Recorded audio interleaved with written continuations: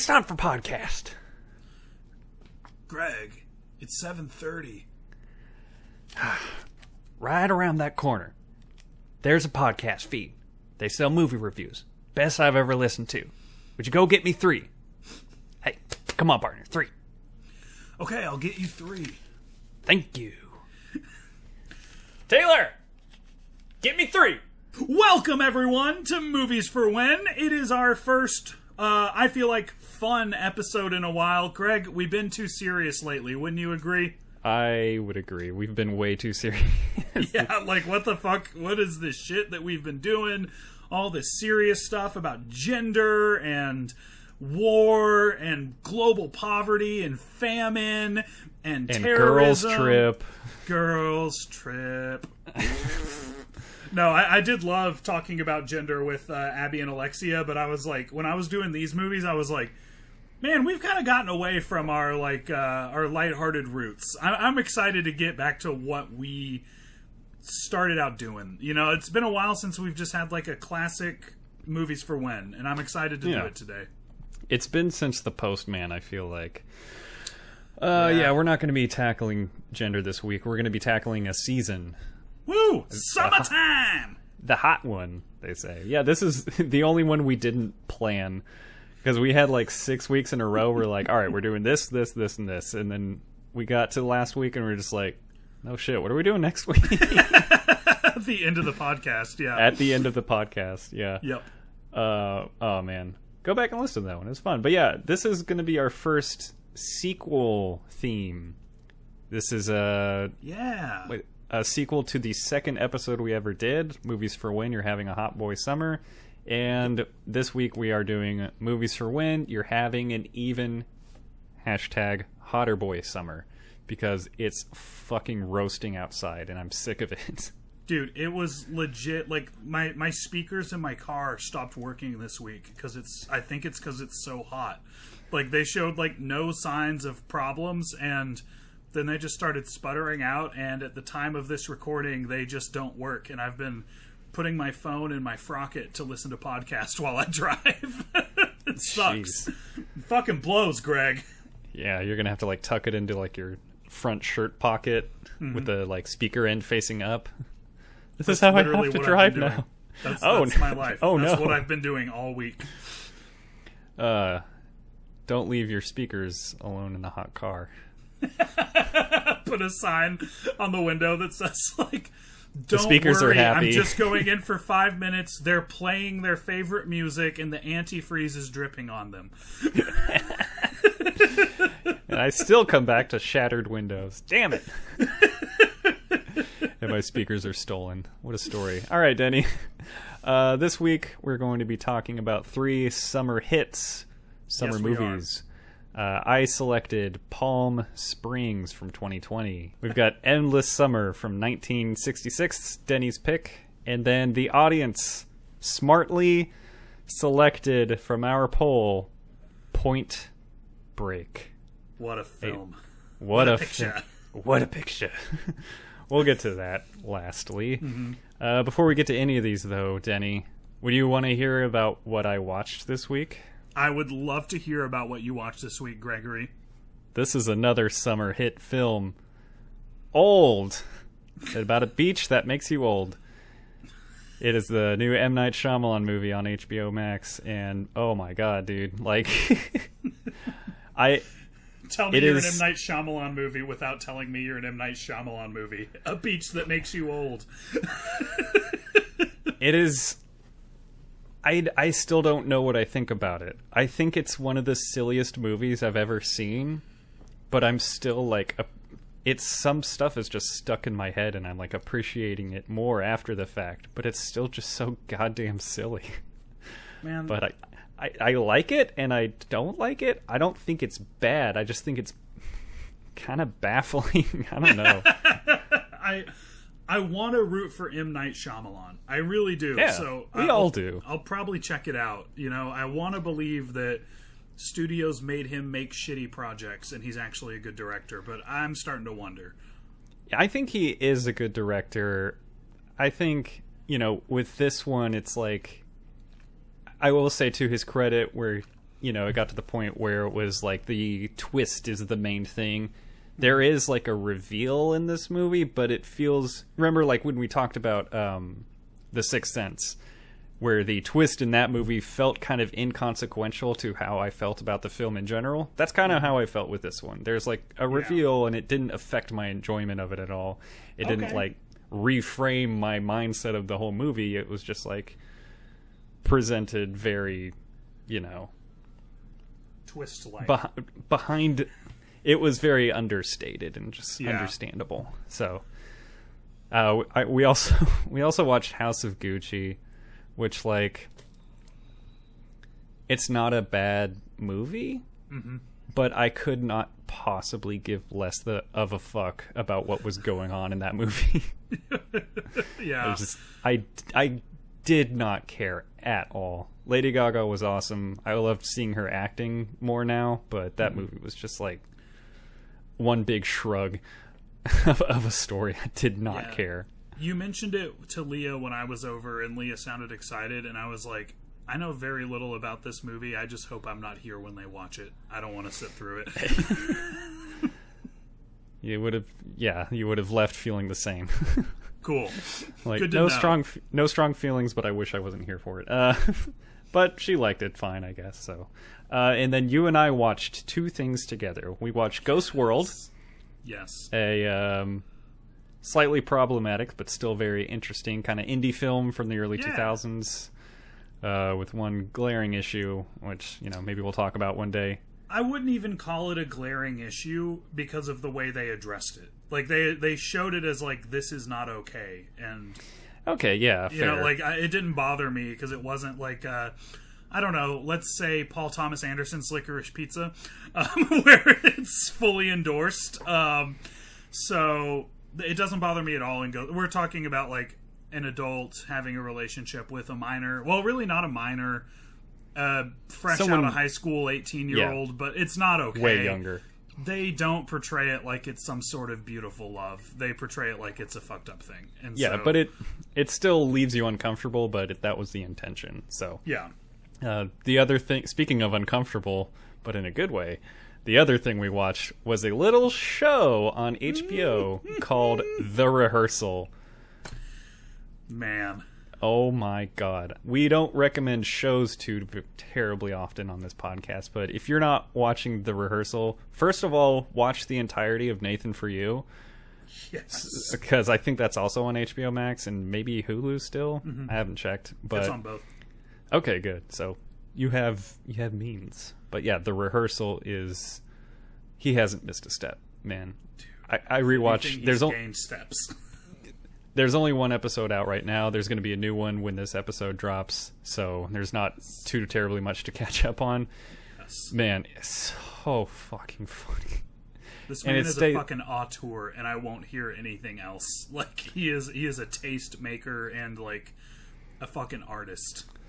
No one else does comedy this way, and it's like people kind of maybe not trying to emulate it, but like stuff that people would compare this brand of comedy to almost always makes me extremely uncomfortable. But when he does it, it's like I'm just infatuated. Like, I love this show so much. It's one episode and I've watched it twice already, but it's just same. Yeah.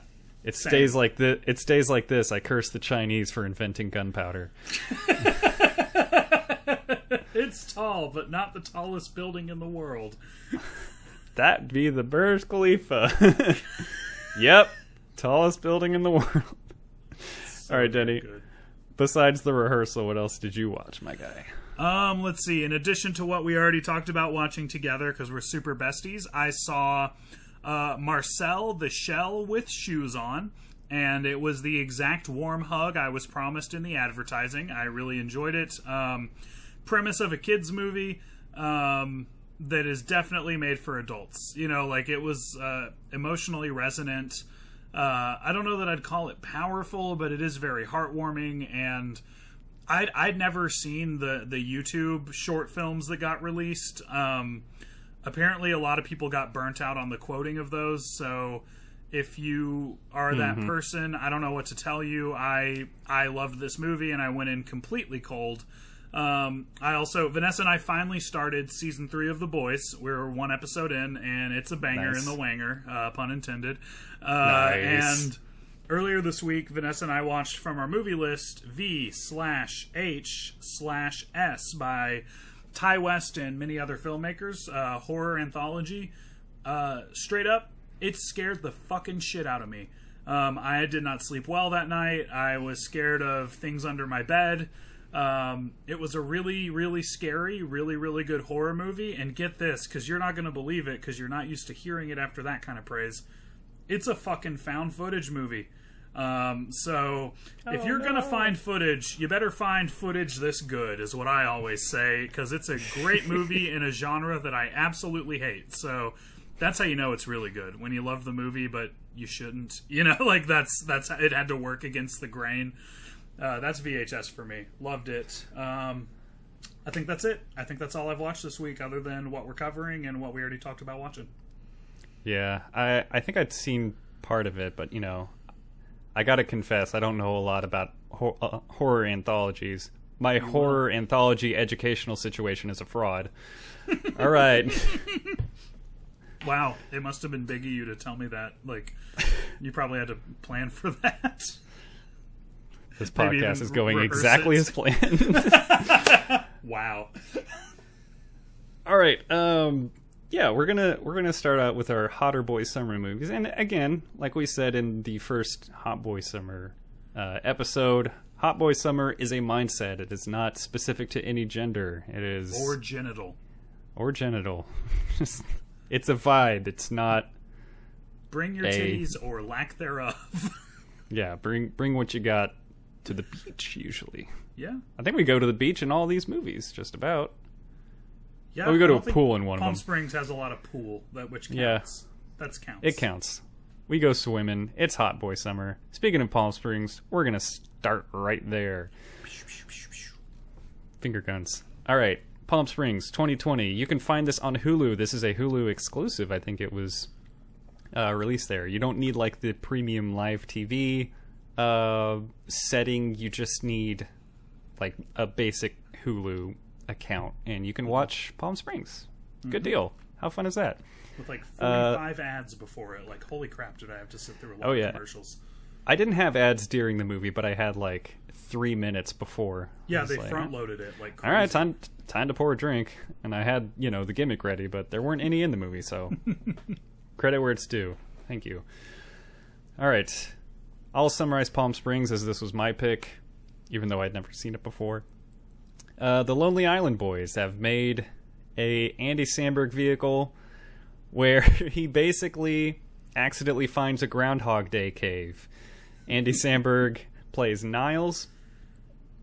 He's with his girlfriend at one of her friend's weddings, and he stumbles upon a cave that makes the same day, the day of the wedding, just repeat over and over, and he's the only one that is aware of it. We kind of get brought into the movie through the perspective of Sarah, the sister of the bride, and it's clear that Andy Samberg's Niles has been stuck in this day for quite some time. She follows him into the desert to hook up. He gets shot with an arrow by J.K. Simmons' character named Roy, and yeah, Niles has to go into the cave. Sarah follows him, so now she is also stuck in the same day time loop. Sucks to suck. So she's coming to terms with that. He's trying to guide her through it. Stuff gets revealed about the days that he spent with her. They start falling for each other. It's a love story. Roy's still out there trying to kill Niles. It's a good time. A good time traveling time. Time looping. Time looping, yeah. It's kind of like Looper, the Rian Johnson project. A Rian Johnson joint. Yeah. A Knives Out story. They're doing that now. They're making another one called like A Knives Out Tale or something, but it's just Daniel Craig's back. Yeah. It might be that good. Sucks. I love I want to see Ana de Armas again. Yeah. I want to see Jamie Lee Curtis again. And Lakeith Stanfield. Sure. We love him. Bring him on. Yeah, so Palm Springs. I just said before that I had never seen this movie. I was excited to watch it. It was always like in the back of my mind as something I should watch, so I brought it up for this podcast. Denny, had you seen this one before? Yeah, I watched it when it came out, and I really liked it, which surprised me because I was like, sorry, gang, you get to do one Groundhog's Day per culture. Like, there's not much more to do here. But I've actually seen this and Edge of Tomorrow, which I think also handled the concept really well in slightly different ways. AKA Live, Die, Repeat. Yes, or All You Need Is Kill, which is the best possible title for it. I believe that's the original title. Or the title of the is it graphic novel it's based off? I don't know. The source material, I believe, is called All You Need Is Kill. Source material. Good save, yeah. Yeah, but no, I watched it and loved it, and watched it again last night, and still loved it just as much as the first time, if not more. Big fan of this movie. Very nice. That's what we love to hear. All right. Let's dive in, buddy. I prefer to cannonball in and then pull myself up on a pizza floaty, if you don't mind. Yeah, as long as there's beer waiting for me. Yeah. Well, my first thing, we've got another telltale sign of a movie that we're going to enjoy. A one-off goofy character actor from I Think You Should Leave. What? I missed it. I didn't catch it. He was one of the wedding guests. He was the honk if you're horny guy. Oh, and he was honking because he's so horny. Oh my god, I did not notice him there at all. I've seen it twice. Yeah! It's him. I've seen a lot of these. Hurry up, man. Just pick one. Thought you were part of a service or something. People were so horny their stomachs hurt. That guy's in this movie. He's got a few lines. I really like seeing him. He kind of plays a similar character, like, oh man, you want to go dancing or something? Trying to hit on Sarah or whatever, but wait, yeah. Is he? You just froze on me, but is he the really drunk guy that tries to bang the sister? Yes, he is. Oh my god, I clearly saw him. I just didn't recognize him at all. Wow. I realized that. Wow. All right, Denny, what do you think about this movie, man? What's the note? Hit me with a note. So I actually took very, very few notes for this movie. I just kind of sat back and enjoyed it because it's also the kind of thing where if you look away for too long, you start missing things. I mostly just wrote down lines I thought were funny. I think what really sticks with me about this, that it kind of addresses, I think, a little more on the nose than something like Groundhog's Day does, is just like the grappling for meaning with the existential nature of it all. Like, there were so many times when I walked away from this movie thinking, like, how cool is it that, like, this is like basically a testament to the natural human tendency to grow and progress, where it's like, even if you were stuck in a time loop where it could not be more clear to you that everything you're experiencing is meaningless, you would still take away knowledge and personal growth from it. You know, like, you would still find these truths, and I think, like, you see, I'm not a fan of the name Niles, so we're just going to call him Andy Samberg's character. Okay, fine. I also don't love it. Why would you name him Niles? That's stupid. You got, like, Sarah, Roy, Howard, Misty, and fucking Niles. Why isn't he named, like, Jonathan or something? Yeah. But anyway, Kristen Milotti, Sarah, comes in, and I just think, like, you see Andy Samberg going through these phases of life that he could absolutely go through without a time loop. You know, like, going through, like, stuff that we really relate to, like what it's like to be in a rut and to just not give a fuck about anything. Your relationships falling apart. You're somewhere you don't want to be. You feel like a stranger and isolated in a crowd, so you just drink and fuck off and cause chaos, right? Like, who hasn't been there? And you look for other people who are as miserable as you to also drink and fuck off and cause chaos with. And then eventually we all kind of come to the conclusion that you can't really do that forever. You know? Like, you just... you just can't. And usually around that time, you meet someone kind of special that makes you see the world in a different way. And then you start wanting to be a better person. Because you have a newfound reason to give a fuck. And then, just as you're getting comfortable, life changes again, and you resist the change. You're like, what the fuck? I liked it here. I just got comfortable in my fucking mess. And then the goddamn call to adventure comes, and you gotta fucking fight all these threshold guardians as you're being transported to a new environment, which you will have to change and adapt to, and learn more things. And you reject the call, but eventually you're like, no, seriously, I can't just fuck around here forever, right? Like, and I'm just like, this very human journey of grappling with the meaninglessness of it all that could have happened with or without a time loop. You know, like, to me, their characters' journeys, like, made the time loop seem kind of unnecessary. It was a device to have them slow down and think about some stuff. But, like, they could have been living day to day like that, and it wouldn't have been out of, like, who doesn't have a phase of their life where they're just, like, fucking around, being useless, being a degenerate, right? Like, they didn't have to be stuck for that to happen. And I don't know, I just related to how much life can feel like a time loop a lot of the time, and it's other people who are not okay with being in a repetitive cycle of self-destructive tendencies that pull us out of it. I don't know, man. That's what I walked away with. That's kind of a whole monologue of my take on the movie, but I loved it even more this time because that kind of stuff stuck with me more than the jokes. Yeah, for sure. I mean, the jokes stuck with me pretty well too. But yeah, Sarah's like willingness to kind of dive into the shit with him, but then not get so deep that she couldn't also pull herself out, and Niles. I'm gonna keep saying his name.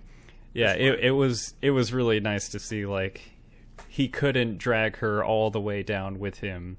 I don't think she found the same comfort that he did. And, you know, that's part of, you know, you're like, what would I do in that situation? And I guess that makes you kind of think about, haven't I been through a situation like this just without, you know, the caveat of a time loop? Yeah. You know, so you know, we've all been comfortable in kind of a shitty time and just kind of wallowed in our either self-pity or just like been resistant to any sort of change, positive or negative, or just unknown in general. And it's really good to see stories of people pulling each other out of that and using each other's strengths to, you know, move on to a better life.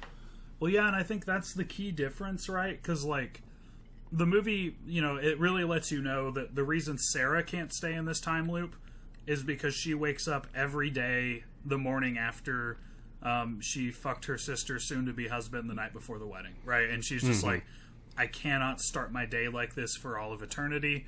And I always, like, the first pass, honestly, just as we're talking about it now, even on the second pass, I was like, oh, that's her motivation to get out. But then I think about it, and I'm like, Andy Samberg wakes up every day in a very similar situation with a girlfriend he knows is cheating on him. And the only difference between these two is that Niles got okay with waking up that way every day, and she refused to, right? Like, and that's what it's like in that rut. It's like you get so comfortable in it, you're like, hey, this is kind of nice. At least I can be left alone and do whatever I want. You know, like, that's all I really want. At least I'll speak for myself. That's how I get. And you just start to forget that you're waking up every morning in an awful, shitty situation that you're not doing anything about.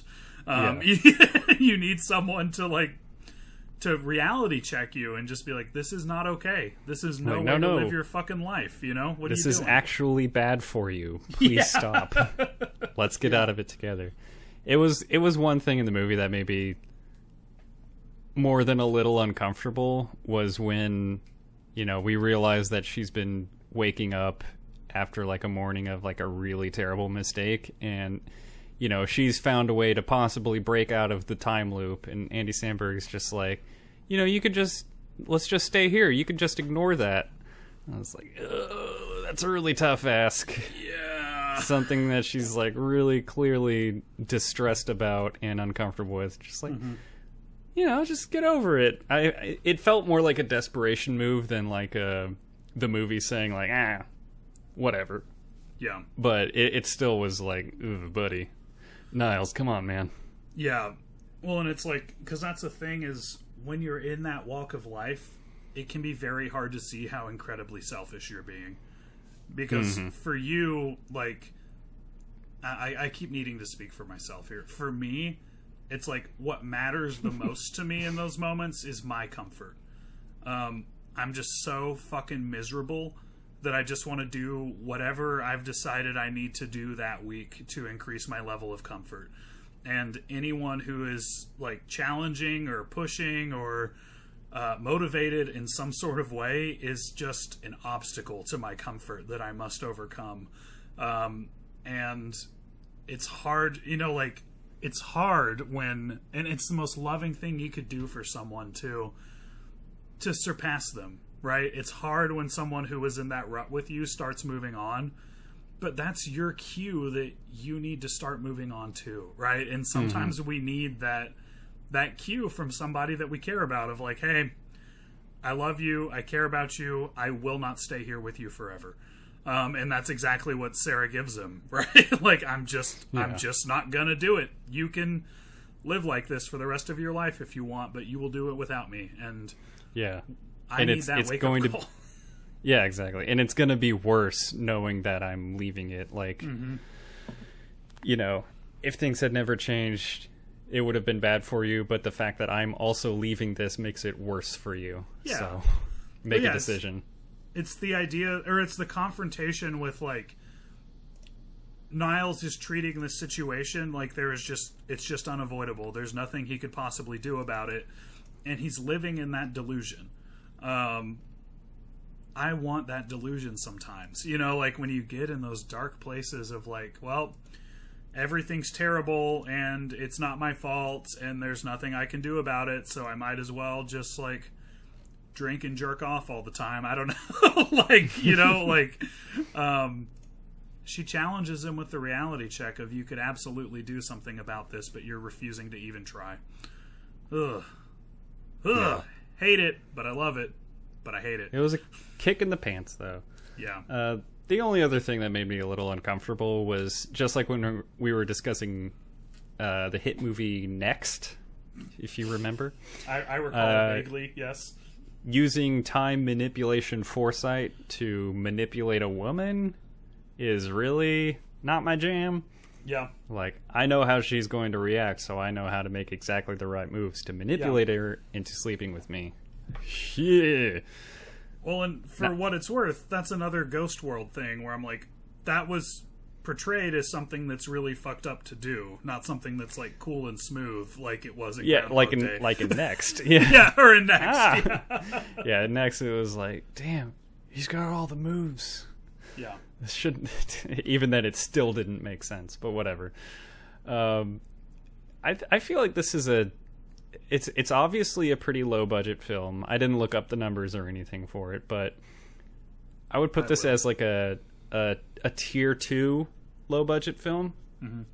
Tier 1, I didn't notice that it was low budget. Yes. This one is tier 2. I noticed, but I don't care. What made you notice it was low budget? Sorry, I cut you off. Just like some of the effects and like the fact that we're only in like 3 places the whole movie. Yeah. But like I didn't care. And then tier 3 I notice and it's charming, and tier 4 it's distracting. That's your American Psycho 2 : All American Girl territory.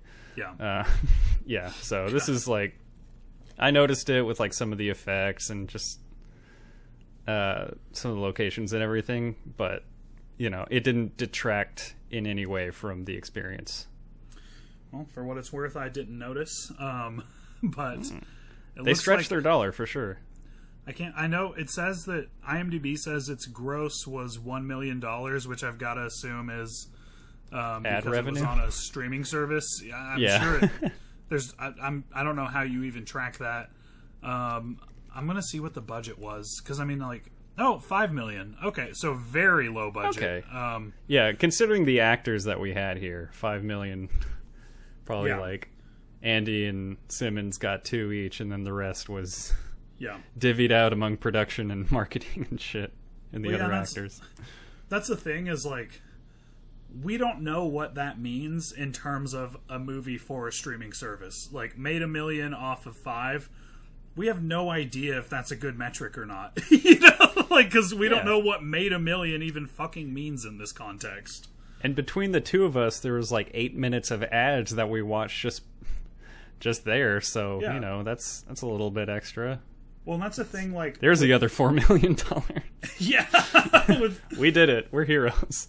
With a movie on a streaming service too, like, it's such a different thing because, like, there's no pressure for it to have like a strong opening weekend, or I don't even know what the equivalent of. I mean, I guess it was summer 2020, so yeah, I guarantee it got the clicks. But it's like Hulu now has that for the cost of $5 million. That's a good movie that people really like that just sits in their body of content exclusively. How do you put a price tag on that? Like, how do you say what that's worth? I don't know, but it'll be on Hulu forever until they decide they want to loan it out to somebody else, if they ever decide to do that, right? Like, I don't know. I have no idea how money works for a made-for-streaming exclusive movie. I have no idea how to measure it. I have no idea how money works in general. Yeah, same. Right. I'll show you my bank account if you don't believe me. Big day of Comic-Con reveals. I was about to say, like, I went to a retro horror and game and toy store with you. I know exactly what's going on. That was a restrained day.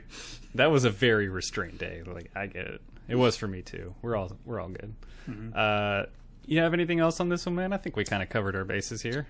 Well, I think we're doing this a disservice, brother, if we don't discuss J.K. Simmons, a.k.a.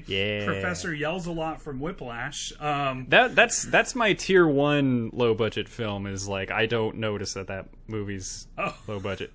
I thought you meant if it seems like J.K. Simmons took it for fun. But go on.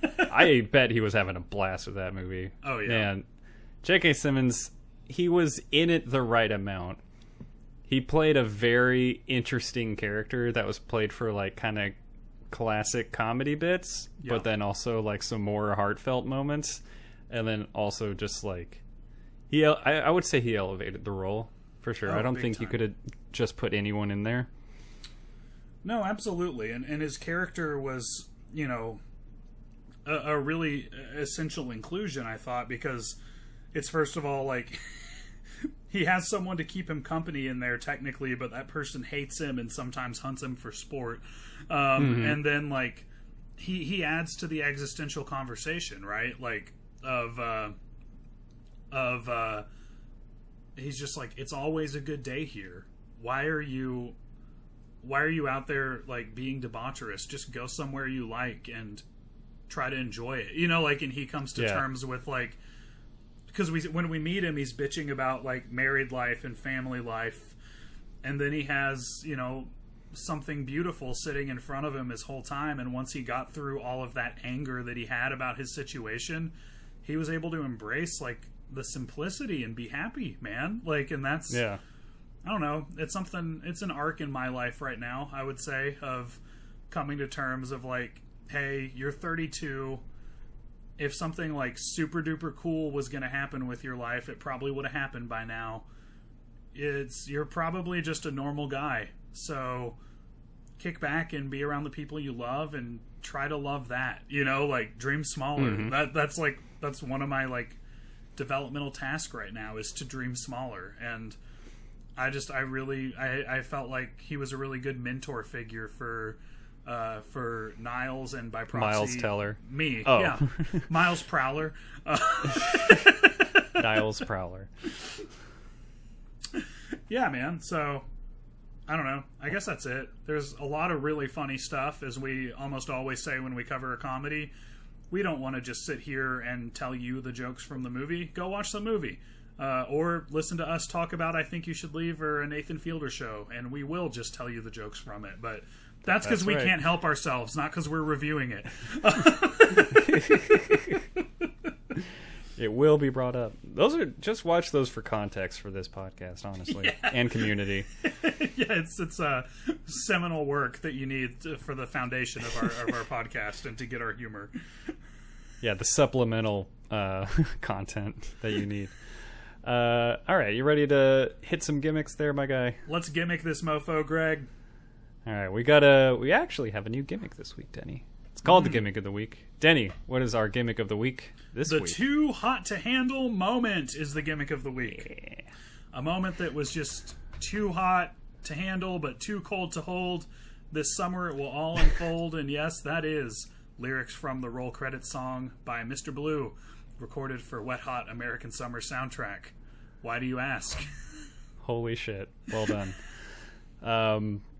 Oh, man. Yeah, too hot to handle moment. Kind of open to interpretation. What did you come up with, though?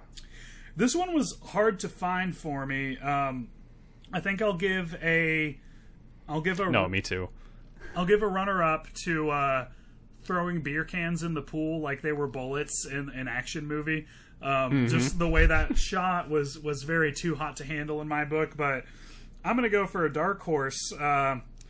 Using Kate Bush cloud busting before she got that John Cena push from Stranger Things to the top of the charts. I was really I hate being this person, but I've liked Kate Bush for some time now, and I am delighted that everyone else also likes her now. And, No, you're pissed. No, you hate I'm really not. I love Kate Bush, and I want everyone to love Kate Bush. And Metallica. Cloud busting when they were about to blow up the time vortex was pretty cool. And yeah, I'm going to go for getting in early on the Kate Bush hype, or actually extremely late. Yeah, it's still 25 years, I'm sure, after that song came out, so whatever. Yeah. What about you?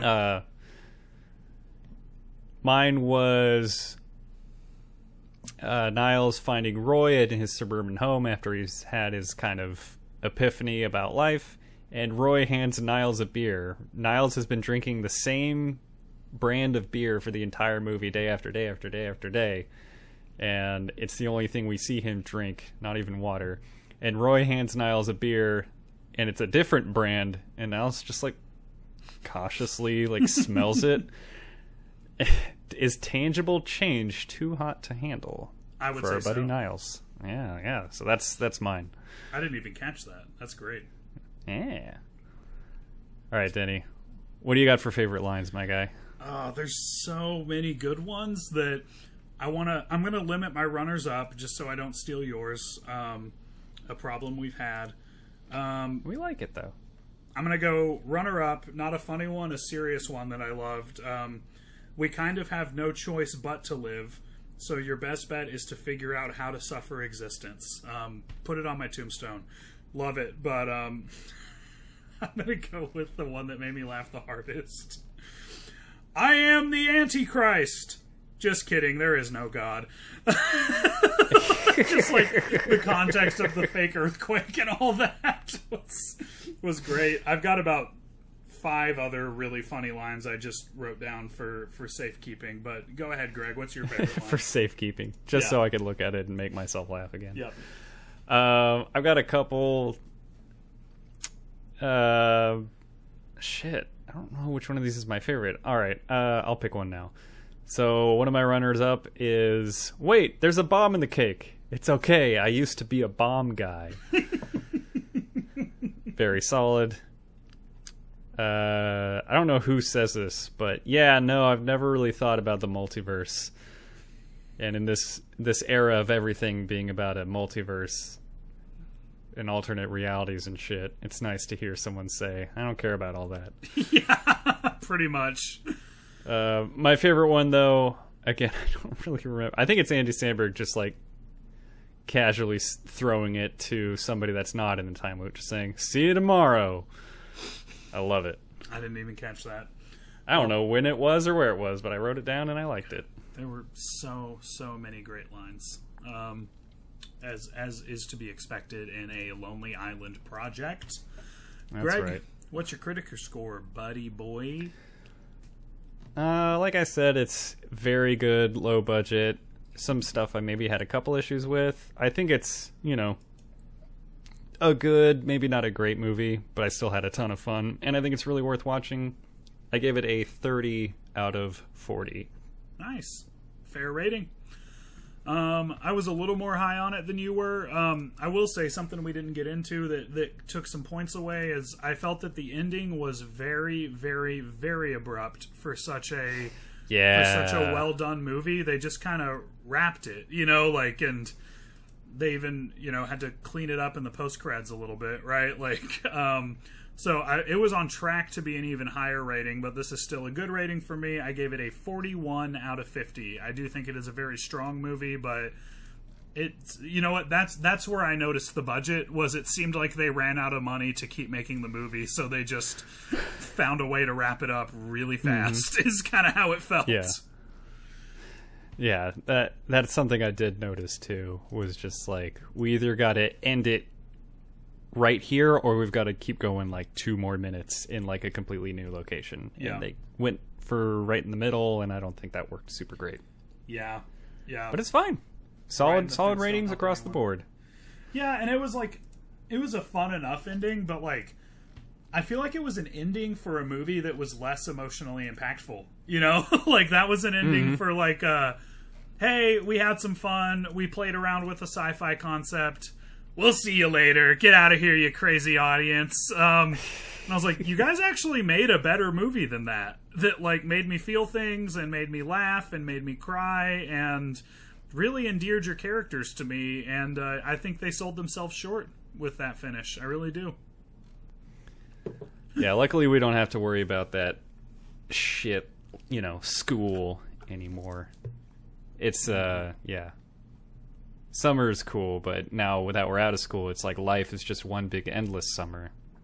Right. And on that note, life is also one big seamless edit. Man, it really is. That was deep, Greg. Life is one big seamless edit. I'm actually super deep. Greg, save the Keanu voice. Save it. We're talking about a different movie gonna now. Get there. Don't play the best music first. Don't play the hits yet. Save it for the encore. All right, folks, we're back to talk about Endless Summer. Yep. This is a classic movie and a poster that, if you were in college in the 90s or 2000s, that you've seen on somebody's wall. This is a 1966 documentary feature that Denny picked. You can watch this movie on Tubi, or if you have Amazon Prime, it's on Prime Video available to you. It seems like it's free just about everywhere, which makes sense because it's the epitome of indie. So, Denny, this is your pick. Describe the Endless Summer to us, please. 2 surfer dudes and their surfer documentarian try to follow the season of summer around the world so they can surf forever. Parts of that are really, really cool because they're going to places where people have never seen surfing or white people before. Coincidentally, those parts of the documentary are also pretty fucking racist. More on that later. There's really not much to say. It's them going to different locations and surfing, and all the locations are really cool. Something that gives a lot of charm is there's a very informal narrator, talking like he's making this for his buddies in high school to watch, at their high school film fest. It's intercut with some info on just local surfers in the California area. In the area. Right. No, that's right. I hardly know her. Dude, that's pretty much a summary of the movie. They go a bunch of places. They say they're going to surf at a bunch of beaches, and then they do it, and it's pretty neat. That's the movie. What's your relationship with Endless Summer, Greg? Like I said, I've seen it on the walls of some dorm rooms, the poster for this movie, seen it on some t-shirts. I don't think I ever really knew anything about it whatsoever. I think I knew it was a movie, and that's as far as it went. You picked it last week, and you said it was a documentary. I was like, oh, interesting. And then they referenced this in Point Break, which we're going to talk about next. Yes. And, it all makes sense now.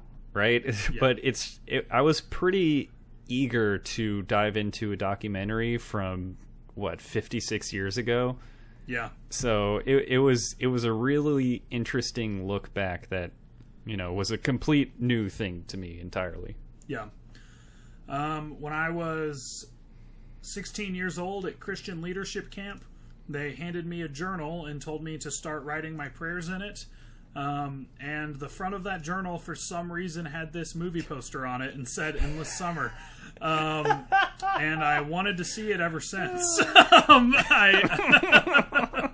I'm sure they just Googled bulk summer journals, and that's summer what came journals. up. Yeah.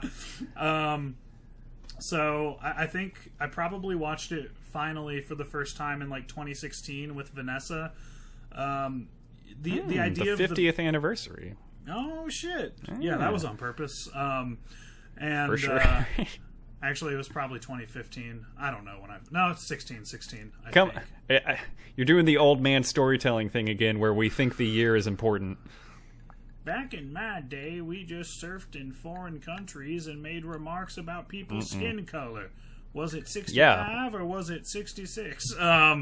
We watched the documentary. I immediately found it powerfully soothing. This soundtrack will calm me down from anxiety attacks. It's a really, really mellow soundtrack with just a lot of cool vibes. The beach has always been my fantasy escape place. I wish I lived in a beach town, but not a Texas one because they fucking blow. But do you like dirty diapers and dead jellyfish? Come to Texas beaches. Come see the scenic shores of Galveston with a Do you like the smell view. of sulfur? Yeah. The only beach where you can see Home Depot from the water. Galveston. I lived in Galveston for a year. Yeah. I am so sorry. Immediately after a hurricane too, so not a lot of highlights. I go to Galveston about once a year, and I always have a pretty fun weekend, but I don't usually miss it in between trips. And honestly, I do not go to the beach anymore when I'm there. I just go eat a lot of good seafood and vibe in an Airbnb with Troy and Ariel and Vanessa. So that's my annual tradition. That's a good enough reason to go for me, honestly. Yeah. The sound of the ocean is awesome. But yeah, like you were saying, the sound of the soundtrack, just the waves crashing. This is a vibes movie. Yeah, man. I watch it every 2 or 3 years, and honestly expect it to be a little bit better than it is every time because I just remember the vibes. So it's not a bad movie, but it's not phenomenal either. But I've just always thought it was kind of neat to see a documentary made in the 60s that's also very informal. They're really not doing the casual relationship between the filmmakers and the audience at this point, and it's something I think's really neat about Endless Summer. And it's like you said, it feels like we're making it for our high school buddies to just show them the year that we've had, and it's got the 60s voice of now we're going to go over here and we're going to learn about the beach. Surfing is an activity you can enjoy with your friends. Here's Johnny, he's surfing now. It has that. That's just the audio quality back then. So you think you're gonna get that really weird, teachery, over-explaining kind of tone, but it's just cracking jokes and being sarcastic and doing impressions of random bullshit that's happening. While beach rock plays in the background, you're like, oh, this is fun. It's nice, right? And he's making inside jokes about the surfers he's covering. It's clear they're his buddies, and that's why they're in the movie. He doesn't try to hide it at all. It's just soothing, man. It's a peaceful movie. Yeah, a very peaceful movie. It's a 60s documentary. I guess we'll get into kind of what you were referencing earlier. People had a different mindset in the 60s, right, Denny? Yeah, and by different, we mean much more racist. Man, I just remember when they first got to Africa, as cool as it was to because they had raw footage of people who had never seen a surfboard or a white person experience that for the first time, right?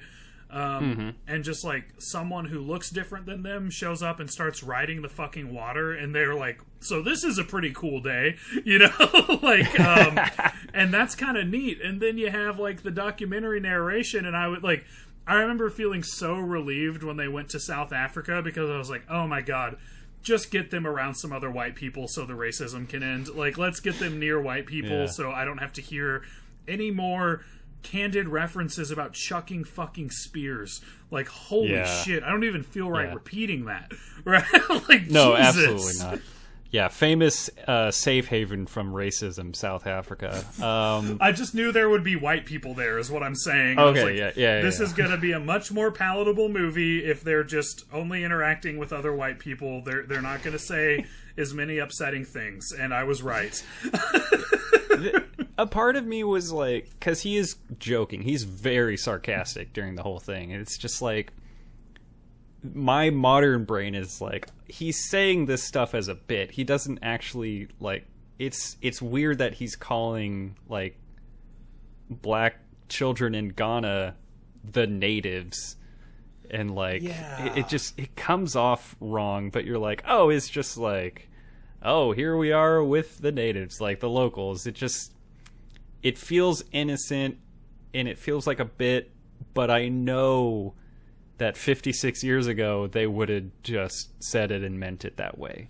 Well, but his tone for the rest of the time is very sarcastic, so it's kind of easy for that to kind of get blurred, but knowing the time frame, maybe not.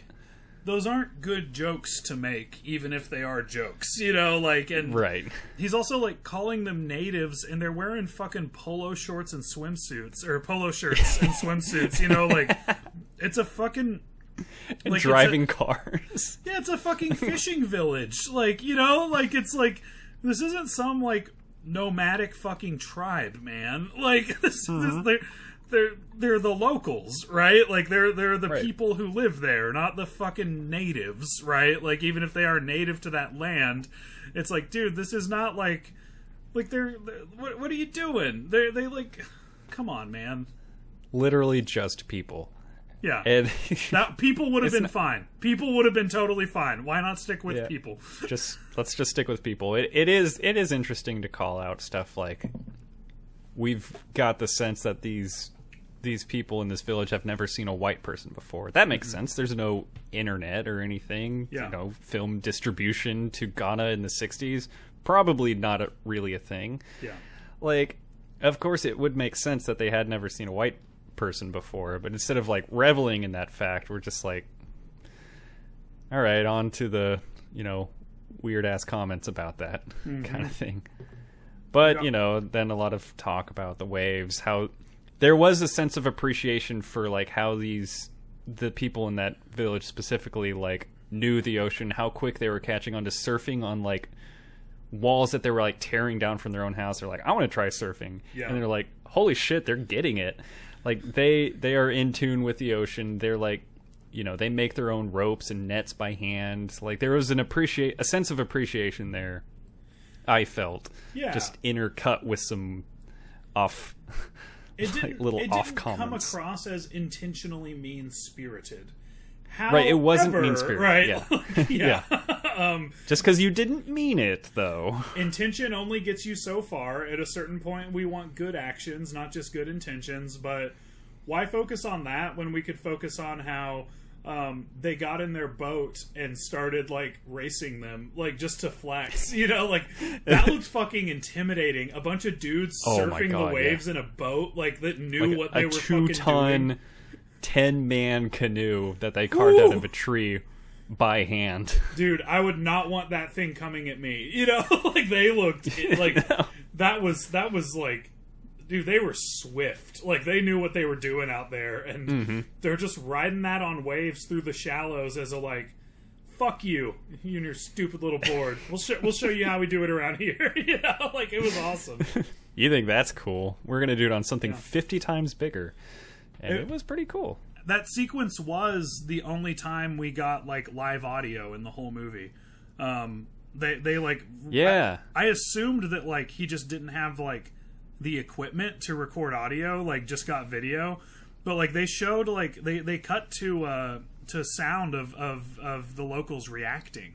And for some reason they just never do diegetic sound again for the rest of the doc. I feel like there's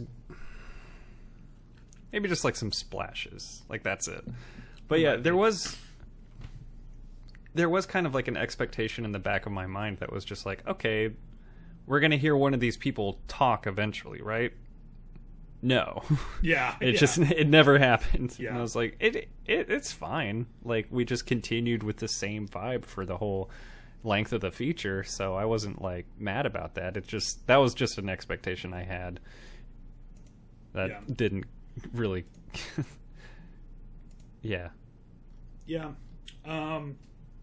Lots of really informative information about surfing, and lots of really, really, really good shots of people surfing. And learning to surf has always been on my bucket list, and this watch of this movie helped me realize I will never do it.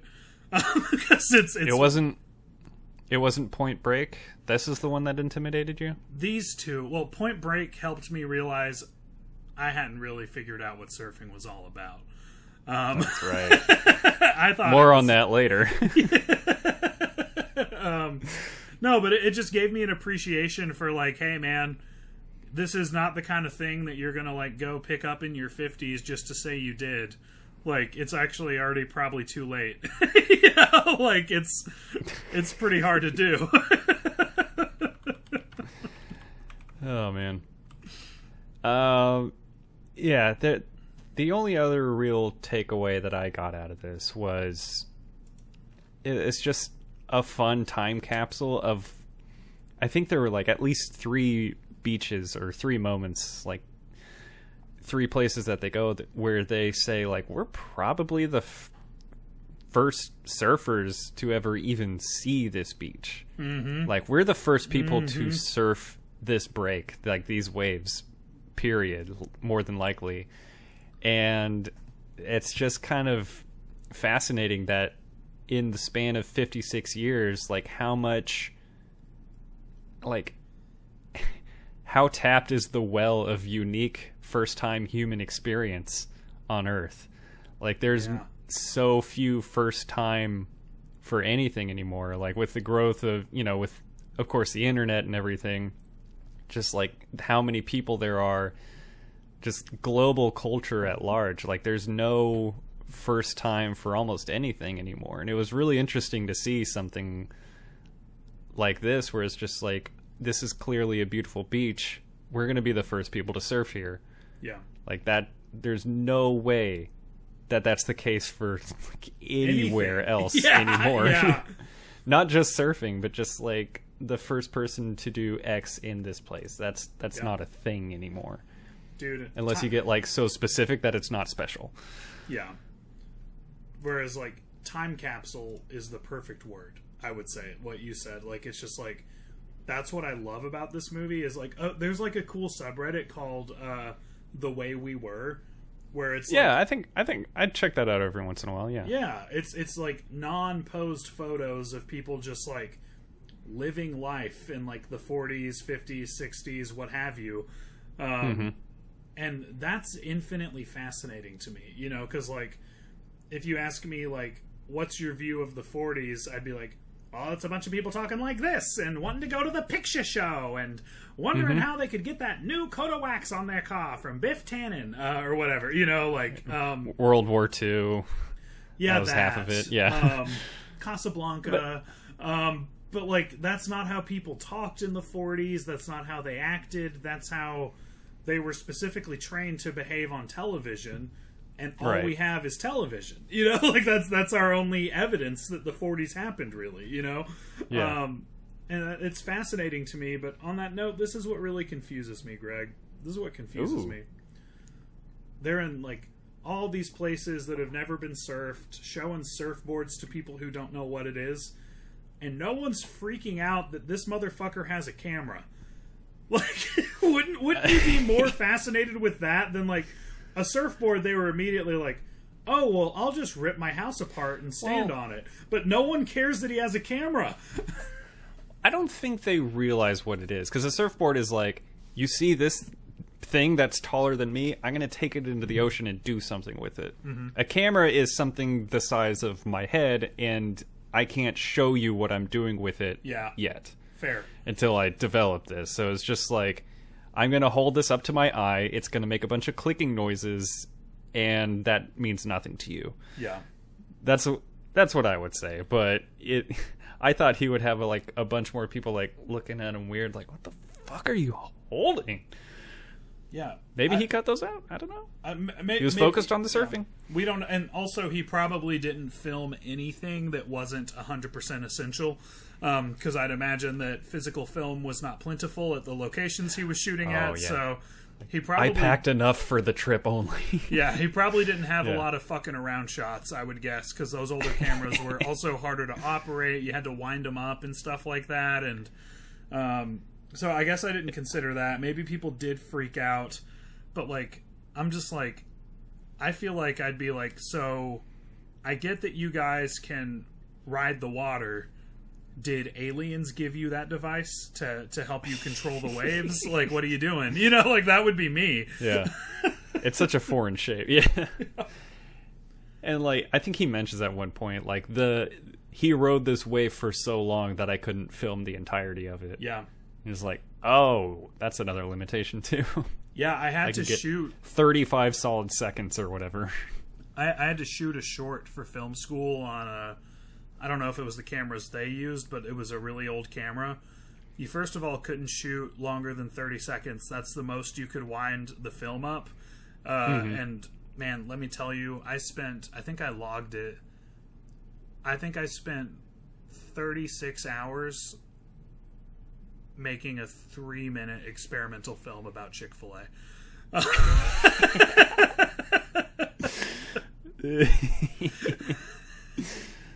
Oh my god. It's a lot of work, is what I'm trying to say. I'm gonna need to see this. It's on YouTube. I'll show it to you. Please send me that link immediately. I'll find it and link it to you. It's called My Pleasure. Yeah, I'm just going to type that into Google real quick. Type it into Google Images. Or Pornhub. That's where you uploaded it. How strange. Yeah. Yeah. We filmed it on a Sunday. That's all I'm going to say.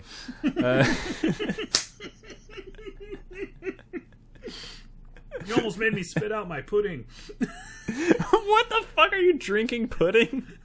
Yes, I got a taro boba slush with no boba and pudding instead, because I don't like the way that the boba sounds when I chew it when I record a podcast. I'm just gonna let that sit with people. Fucking what, Greg? You got something to fucking say? I appreciate that you don't like to drink soggy marbles, but I didn't say I don't like that. I said I don't like the way it sounds when I listen to our podcast back. Moving on. I don't really have too much left to say about this one, man. This is it's not that long. Like you said, you spent 36 hours on a 3-minute movie. This is like an hour and a half, and I'm sure it took way longer to make. Yeah. It's crazy, like, how much effort this must have taken, and then how much effort it doesn't seem like it took. Yeah. Because it literally, like we were saying, just, I'm going to hit record on my microphone and talk over this movie and play some music while I discuss what's happening. Well, I think more than anything, it's a road trip movie, right? Like, like that's what it is. It's a college road trip. Is it canon in that series? Oh, okay, yeah. Oh, yeah. I think Tom Green was a story by for Endless Summer. But I will say, and this is the problem with this movie, is that around the time they got to South Africa, I felt like the novelty kind of wore off. And it's not that they're not getting cool footage anymore. It's just like, I need a little something more to happen than... And then we went to another beach, and we made some friends, and then we surfed this really cool beach that no one ever surfs. It was like, okay, by around the third time you've done that, like, not that it's not cool, and if I lived it, I would think it was the coolest shit ever, but watching it, you gotta give me a little more pizzazz, a little more something to care about, you know, and around the third or fourth time that we just like cut to California surfers, I was like, okay, like this is all really great footage, and I'm vibing, and that's what I love about the movie is that I vibe with it. But it just really does kind of, at least from a narrative perspective, wear out its welcome, I would say. Yeah, I think that's fair. I think like the South Africa segment specifically is a little more engaging than you were saying, because that's where like some of the more unique stuff happens. Yeah. But like, man, they get to Australia, and I'm just kind of feeling the same as you. I'm not done, like I'm not completely out of it, but I'm just like, yeah, okay, I would like for some other shit to happen. Yeah. Well, like when they're in South Africa, they have that perfect wave. It's just like one of the most satisfying things, seeing like this wave that is just like, you know, for like 5 minutes, it's just literally the same thing going and going and going, and they're just like standing on it like, I'm going 100 miles an hour for free, just standing here. This is awesome. Yeah. It's pretty rad. Which brings me to my next point. Surfing is such a cool way to say fuck you, nature. Like, I'm riding you. It's such a mastery of nature. And there's literally no point to doing it other than you felt like it. You know, like there's no goal in surfing really, except to find the perfect wave. And, you know, to catch the ultimate ride, you have to pay the ultimate price. So there's that. I don't know, man, but that's the thing, though. That's not what this movie is about. I'm telling you, like, if you want to watch Endless Summer, roll up a Seth Rogen quality joint and just, like, hit that whole thing and just vibe with this to a little bit of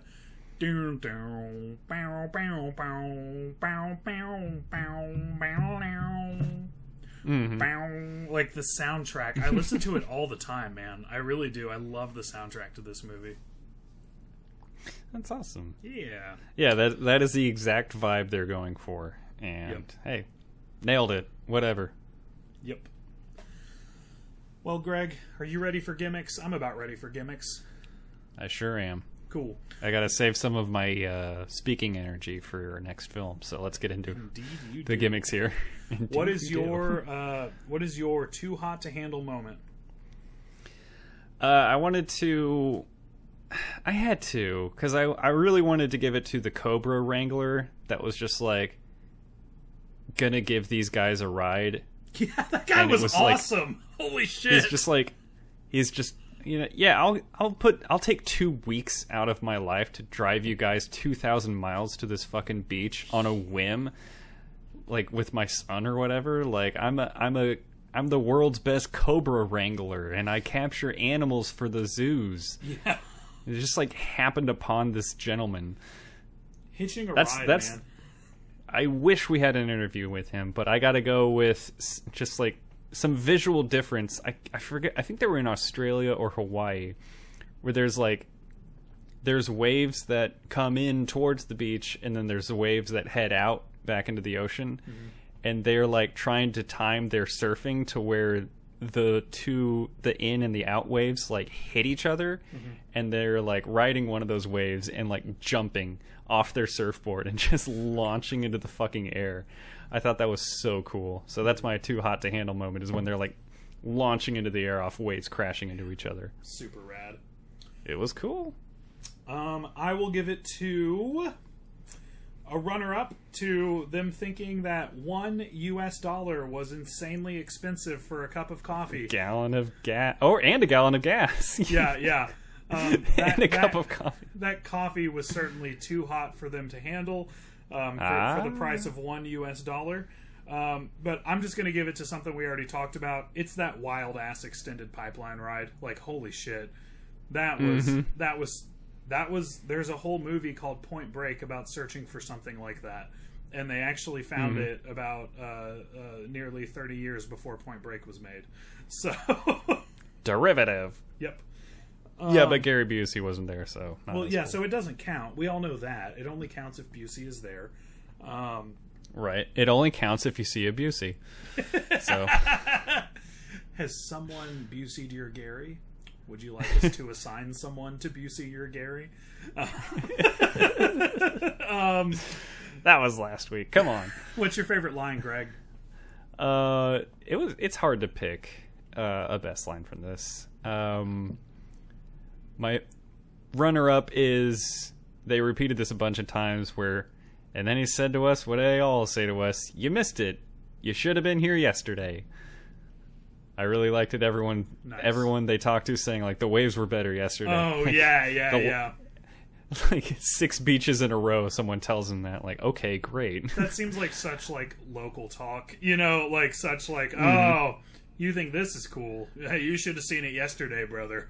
Let me tell you. And I think they were all in Australia, too. But my winner is a line of text at the very end as we fade to black as the movie ends. And I feel like this might be yours.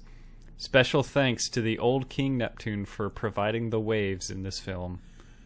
I have seen this movie 3 times and never noticed that. And I love that. That's amazing. You didn't notice? I didn't notice it. It's the last thing you see before it fades to black and ends. Yeah. Well, it's like a big thing of text that says that. It's super awesome. That's amazing, and I probably don't see it because I'm so caught up in how good I feel about the line that is said right before credits roll. My favorite line. Oh, yeah. My favorite line is because it sums up this whole movie like he's turning in a book report. He ends it with, "This is Bruce Brown.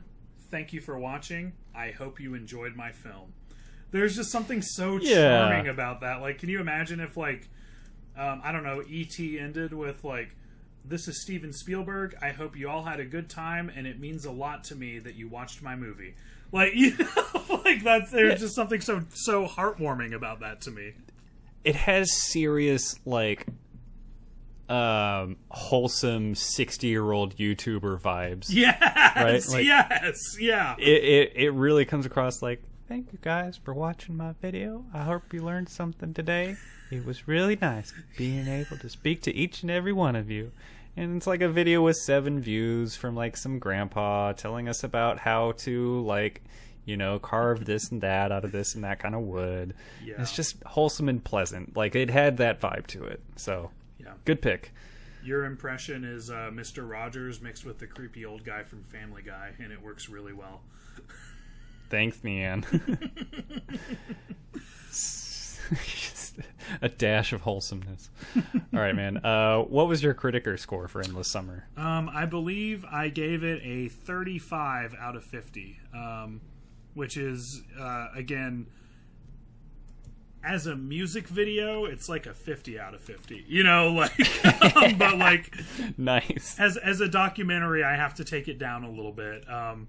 This is still, like, there's lots of movies that I absolutely love that I rate in the 30s, and this is one of them. 35 out of 50. All right. What about you? Pretty good. Yeah. 55-year-old sarcasm has its hits and its misses. Yeah. It's overall very enjoyable, but yeah, maybe I'll watch it again in like 2 or 3 years. It's like, I don't want to say I'll never see it again, but, like, I don't really look forward to that necessarily. Yeah. But I think it was pretty good. It was a good vibe, a good time. I gave it a 27 out of 40. Yeah. Fair enough. Because, like, that's the thing. In terms of, like, a documentary, it's really not a good documentary. Like, it's really not. Mm-hmm. It's a very... If anything, it's like a waste of, like, a documentary over something really awesome that they did. Like, it really is, like, a pretty poorly done doc. And yet that's the whole appeal, right? Like, and it's also, I love it because it's such a unique movie. I can't think of anything else like this from the time period that it's in. Like, it's a truly one of a kind documentary, and that's what I love about it. But if you ask me to talk, like, objectively about its filmmaking merits, I'll probably be a little more harsh. Yeah, you got me there, right? You know, but I love the movie. I really do like Endless Summer a lot. Yeah. True summer vibes. Yep. All right, Denny, pop up. Nope. Do less. Get back down. All right, pop up. Nope, less. You're still doing too much. Back down. All right, pop up. Nope. All right, too much. Back down. Back down. All right. Do nothing. Don't do anything at all. All right, pop up. All right, well. Now you're just seamless editing. That had to be a reference to Point Break, right? Like, that had to be a reference. I mean, kind of. It's definitely a Forgetting Sarah Marshall reference. No, but I meant that part in Forgetting Sarah Marshall. When they has do to it be a in reference Forgetting to Point Sarah Break. Marshall, had to be Point Break. I think so. Like, how could you not compare those two scenes? Like, how could you not? It is now my headcanon that Paul Rudd's character in Forgetting Sarah Marshall learned surfing from watching Point Break. He definitely has, like, a poor understanding of Bodhi's mentality. That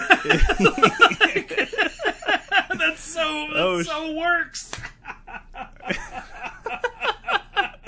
Oh shit, man. That's how I gotta live my life. It's like everybody else watched Fight Club and thought Tyler Durden was the hero. Kunu watched Point Break and thought Bodhi had it all figured out. Misunderstood Point Break. He misunderstood the point. He misunderstood the point break. Speaking of Point Break. Oh, we're back, folks. We've got to talk about the 1991 classic Point Break, which I'm sure we all thought actually came out in the 80s, including me. Yeah. But it was actually a 1991 film that you can watch on HBO Max. You can watch this one, and you can watch the 2015 remake. But why would you? I've heard zero good things. Why remake perfection is what I would want to know. Well, because you want a grittier, less fun, less interesting, less engaging. Thanks a lot, schlock of Nolan. Boredom. You fucking piece of shit with your fucking Dark Knight that ruined cinema. What if we Dark Knighted Point Break? All right, we. It's like Batman, but like in a way that could like really happen, which is like cool. Yeah, it was cool when Christopher Nolan did it once. It was cool, guys. It was really, really cool. All the way through Batman Begins, Iron Man, and The Dark Knight, and guess what? Immediately after that, it stopped being cool. Rose tint my fucking world when you're making a movie. I don't want to fucking see reality, you fucking hacks. But we're not here to talk about the MCU. We're talking about the Keanu Reeves, Patrick Swayze classic film Point Break. Denny, this was the audience pick. Yes. The people have spoken. For Hotter Boy Summer, could you please tell us about Point Break? Well, and I also wanted to say, I believe it is the most unanimously, like, most popularly elected movie in the history of our polls. I think so. I think, like, seriously, it was, like, 19 out of 21 voters voted for Point Break. Like, I thought we had more voters than that, but yeah, like, you go to the poll and you can pick 3 selections, and for most of the time it was like everybody that voted for Point Break. Yeah. I'm about to some pull good it up movies just so lost I can out. get the accurate figures. Some good movies lost out, but Point Break was the winner. It makes sense. Everyone was like, I love this movie, but also I really like Point Break. Yeah. I think this has a special place in a lot of people's hearts. Well, and I that showed think, through the voting. I think that's kind of the benefit of doing ranked choice voting. You know, like, because it's like, hey, this was in almost everyone's top 3. We had 24 votes and 22 people voted for Point Break. I don't think we've had that unanimous of a consensus in the history of audience polls on this podcast. So that says a lot about this movie. That's a very high percentage. Yeah. Summary. This is a dudes rock movie with a female director. I was going to say, we could have done it for either of our last 2 episodes, depending on which we wanted to focus on. Yeah, like the filmmaking or the characters themselves. We could have put it in either one of the Chicks Rock or Dudes Rock episodes. But yeah, go ahead. So Point Break is a movie where... Okay. Keanu Reeves is an ace detective straight out of Quantico on his first job on the FBI, partnered with elderly curmudgeon Gary Busey. And believe me, their names are Keanu Reeves and Gary Busey in this movie, because that's all you can see when you look at them. No, I get... I'm sorry to interrupt, but I see Johnny Utah because that name is so goddamn American. See, I see Johnny for a guy Mnemonic. for a guy from Ohio, Johnny Mnemonic. Wow, nice. Have you seen that? I didn't know if you'd get the reference. I do know what it is. I don't we've got to cover it one day. We've got to do for like movies for when it seems like this ripped off The Matrix, but actually The Matrix ripped off this. I don't know how we're going to sneak that in. All right, continue with our friends Busey and Reeves. So we've got a classic buddy cop premise, but get this. All these bank robberies, just a working theory here, people. Just a theory, can't confirm it, but we're good detectives. I gotta think the bank robberies were committed by surfers, says Gary Busey, based on tan lines on their butts. Just ace detective work right there. I think there's a whole Batman Detective Comics based on that fucking premise. It's kind of like, the Batman really got back to the detective roots of the character and did like a procedural crime. And it turns out the Joker and his gang of surfers were actually dressing up as Ronald Reagan. So we have a theory that surfers are committing the bank robberies, and our dear friend Johnny Utah, he's got to go under deep cover to infiltrate the surfers and get laid a lot. You start to think, just when you think you got it all figured out, that it's the mean, nasty surfers. We find out it wasn't them, and there's heartbreak when they did the busted the wrong house trope and ruined another investigation because we got cocky, we got overconfident. Next thing you know, we're putting 2 and 2 together based on absolutely nothing, that it was actually the group of nice surfers. We've got, like, Gary Busey says, like, they're ghosts, they disappear. You'll know them when you see them. And then Johnny Utah's like, wait a minute. Those guys rode the waves like ghosts. They fucking did it. The crazy part is he was right, as we find out when we're so close to getting 2 meatball subs, so fucking close to Gary Busey getting his subs. We find out that it actually is hippie-ass Patrick Swayze becoming one with the ocean and robbing banks to fight the system. By the way, total babyface. He's the hero of this movie. Trust me, I'm Kunu from Forgetting Sarah Marshall. Then we try to bust them, but it turns out that they're one step ahead of us. And next thing you know, we're going skydiving with Johnny Utah and Bodhi. And then we find out that Bodhi is actually kidnapped Johnny Utah's girlfriend, who is the star of a movie I tried to convince Greg to watch last week. And of course, I'm talking about the iconic Lori Petty in Tank Girl, which I have tried to convince Greg and my wife to watch with me, and no one will watch it with me. We didn't say no. Yeah.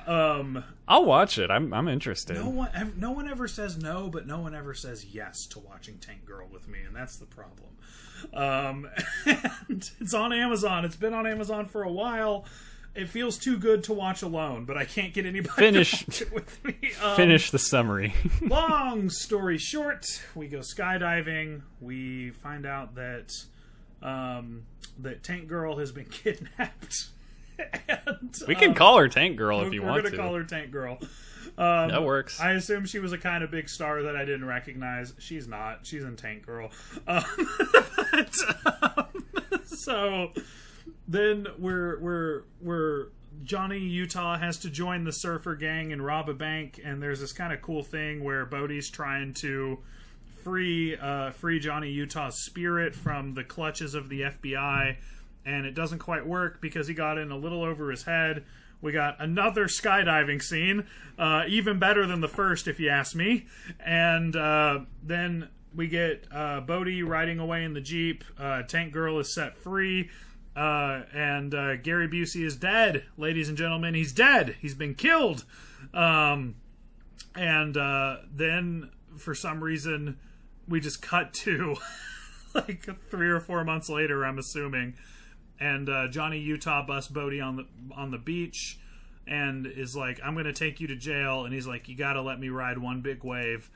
And he goes out to ride the wave, and he dies free.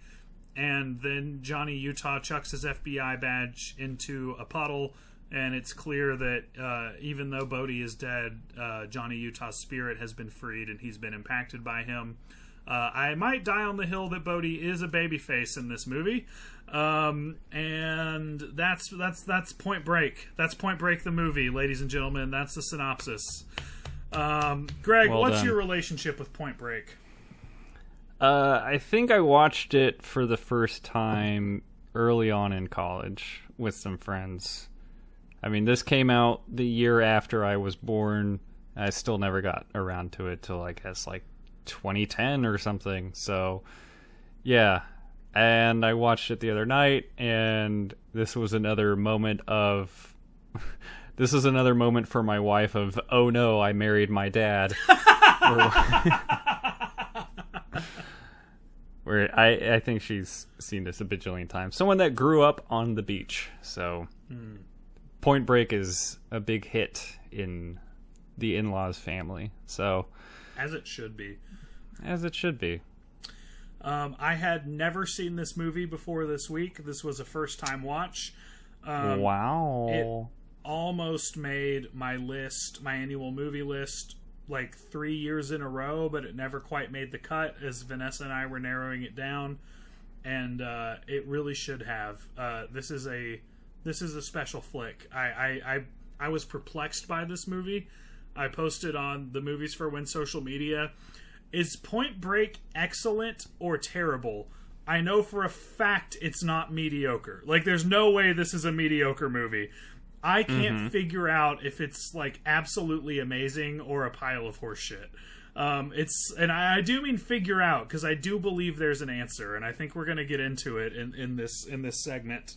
It is such a unique movie where if you break down all of the parts, like everything I just described to you, it should be a really bad movie.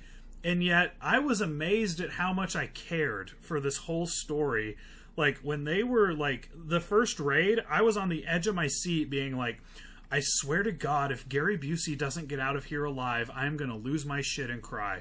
Like, I just wanted him to live so bad. They got me so invested in these characters, man. Did you have a similar experience? Where are you at with Point Break? Because I'm just mesmerized by this movie. I think the first time I saw it, I was definitely on the side of like, oh, this is just corny 80s 90s action kind of shit. Very funny lines, very funny delivery, very cheesy, but also with like really solid action scenes. And then watching it this time, I was feeling the same kind of stuff, but then like Gary Busey's character gets shot. I was like, I forgot that had happened. I was like, oh shit, no, I don't want that. I don't like this. No, not Gary. Like, I felt a little more emotionally connected to it, and I don't really know why. Yeah, I want to break down. It's such a long post. I'm not going to read it verbatim. I thought about it, but one of the responses I got was from one of my counseling professors who actually worked in the TV industry in a past life, and I talk about movies with him a lot. But he had such a good take on this movie and why it's so unique, because it's like it's a movie that happened in a transitional period of time. It is a very 80s movie with 90s stars and the plot of like a TV episode of a 70s buddy cop movie. Or a 70s buddy cop show, like a Starsky and Hutch or a Miami Vice type of thing. Yeah. Like, it's so weird in that sense. And, you know, like, go on our social media on the Facebook post and read Dr. Michael Lehman's comments on it, because I think they're just very astute. But a shorter one that came from, I believe, Zach Lucial Paul is simply camp masterpiece. And I think that's how you've got to describe this movie. definitely campy, definitely corny, and just nailed it. Just absolutely nailed it. In every way that you could with a movie like this. And it should be a lot worse than it is, but it's not bad. It's really good. And it's just like, it's fucking stupid the whole way through. And it just works on a higher level for reasons I can't really explain. Yeah. That's the thing. It's like, it's so hard to pick if it's good or bad because it does fall into like the stupid tropes, like stuff we were just like, this is just dumb, mindless action that I love. But somehow I'm still like engaged with it the whole time. So there's got to be something else going on here. Right? It can't just be like mindless schlock that like, it just so happens that some stars are in the movie. No, like I'm really caring about this stuff, and I'm not just watching it for the actors I like and the mindless action of it all. Like, there's something else connecting me to this movie. It's tricky. Yeah. It's tricky. I'm glad you're asking these questions. Well, and I think what works is I think it's right in our faces. They did simple things very well. They just plain and simple got me to care about these characters and what they're doing. The end. Like, you can make your story as stupid and madcap as you want, but if the humans in it are people I feel emotionally connected to, it's gonna work. It's gonna work. And I felt emotionally connected to Tank Girl, to Bill and Ted's Excellent Adventure guy, to the Ginger Dead Man, and to the Dirty Dancing guy. I felt connected to all of them, man. I cared about what happened to them, and because of that, it works. You can do 2 skydiving scenes in less than 30 minutes, and it will work because I cared. They made me care, and that's what works about Point Break. You think the first skydiving scene is like an epic finale of sorts, and then they just go straight back into the sky and do it again, but this time someone doesn't have a parachute. Oh man. Well, and that's like the cool tension of the first one is you assume one of the parachutes doesn't work. And then they all work, and then you find out that wasn't the trap. That was to disorient Johnny Utah. Like that was it's so good. It's so fucking good. I'm raising my critical score. I'm going to raise it. When we get into scores, I'm bumping it up. By all means, sir. Please do. I'm going to do it. I love this movie. I'm infatuated with Swayze's performance in this. He comes across so natural in it. He's killing it. And I swear, if you close your eyes, Swayze sounds a lot like Bill Hader every once in a while. Oh shit, I could totally see that. You just hear the voice and you think of Bill Hader saying these lines, and you're just like, this is an episode of Barry, I guess. Yeah. Oh, this would totally happen on an episode of Barry, by the way. Or a whole season of Barry. I could absolutely see this happening. Yeah, I bet Barry's just firing his gun up in the air and going, ah. Have you ever fired your gun up in the air and gone, ah? That was so fucking great. Just like... He just couldn't do it. He connected to Bodhi. We've all seen Hot Fuzz. Yeah. Well, that's the thing is, like, Swayze was cast against type, and also so was Keanu. Like, Swayze is your, like, lawful good heartthrob. That's what he always is. Just a hunky boy. And now he's playing, like, a chaotic evil, like, or a chaotic neutral or something. And then you've got Keanu, which you gotta keep in mind, right? Like, we know Keanu did The Matrix and John Wick and Always Be My Maybe, or as I like to call it, well-adjusted rich Asians. But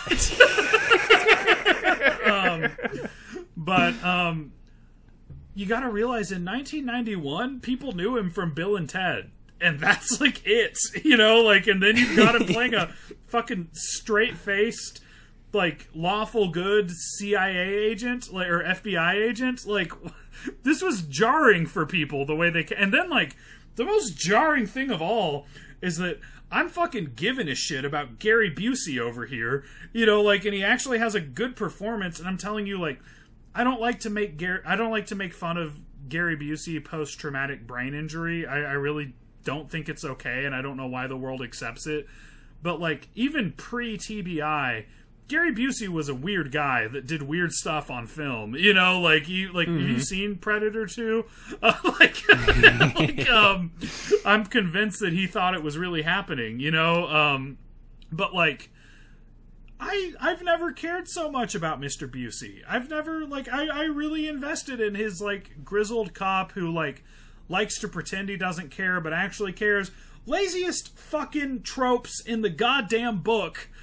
And here I am caring because they did something right, and I'm going to chalk it up to a female director giving it a different set of eyes on these, like, boring old tropes. That's got to be what it is, right? That's got to be what it is. The female gaze is heavy here, and I'm all for it. Yeah, dude. Whatever. We love it. We love hunky boys on this podcast. We're big fans. That's right. How does the skydiving in this movie compare to the scene in the opening of the Power Rangers movie? You know, I've got to say, I want to say they walked so that Power Rangers could run, but the reality is they sprinted an entire marathon so Power Rangers could crawl and fall over. They did some flips. No, but, like, this was skydiving fight some that made CGI you kaiju. feel. They made you feel in the skydiving, man. This is emotional skydiving. Yes. I did, like, it is incredibly impressive, the scene where, you know, skydiving without a parachute. Clearly that's somebody, a stunt double, whatever, like, jumping out of a plane without a parachute. Yeah. That's incredible. But then you've got this... He's doing that, but he's got this Yosemite Sam fucking revolver in his hand. Can we talk about Keanu running with that gun? And, like, there's more than once where he's, like, trying to run while trying to tuck that Yosemite Sam revolver into his jeans, and he just looks like a fucking dipshit while he does it. It's so fucking lame. It's so funny. Like, the chase scenes are, like, very well done and very engaging, and then also intercut with some silly shit. Like, there has to be a Mythbusters episode on this I haven't seen where Swayze uses the gas pump as a flamethrower. I'm just like, I don't know if you can do that, but I haven't tried it. I think it's... But I haven't seen the episode of Mythbusters, so maybe you can. They didn't need to bust it because they proved that it worked in Zoolander. It's just a fact. We already know that works. It's in 2 movies. It's it was so fucking how it cool works. when he was doing that, man. That was so fucking cool. That's the thing. Like, it's ridiculous, and you're like, oh, okay, and then you're always like, shit, that's kind of cool. Again, Zach Lucia-Paul said it. Camp masterpiece. Camp masterpiece. Oh man. I haven't even opened my notes. This is just free form. I only do this for, like, Whiplash. This is a special movie. I've been going through my notes just to kind of push you along through guide. I just introducing things and letting you run free. Please. Letting you ride. I'm creating waves for you to surf on. So this is a good flow. You're really feeling me, man. Thanks. I found it weird that it seems like all of our characters are surfing and partying literally 24/7. Yeah. Meet me at the beach at 6 a.m. We're going to be surfing until 5 a.m. These people do not sleep, and it's very strange. Well, you take a break from surfing to play your sunset game of beach football. Like, that's just... And then you say, eat your heart out, Tom Cruise. Like... That's right.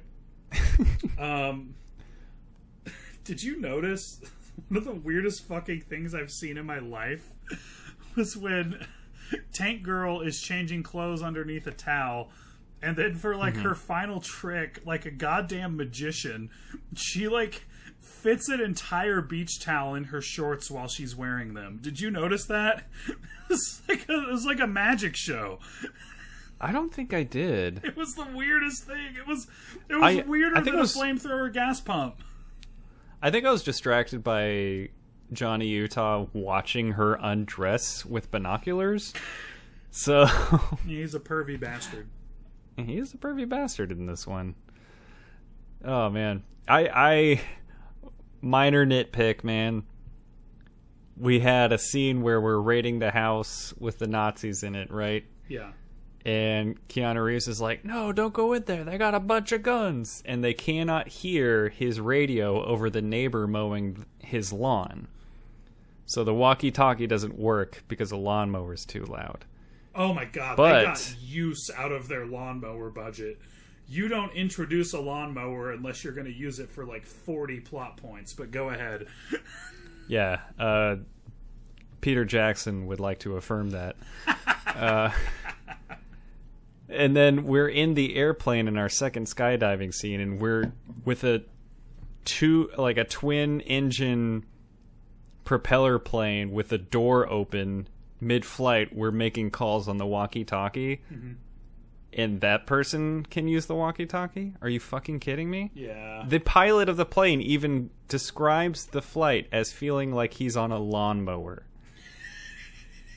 I was making the note, and the pilot mentioned that he's like, this lawnmower, it's like I'm a lawnmower cutting too much grass right now at this altitude or whatever. I was like, you're throwing it in my fucking face. I have to say something.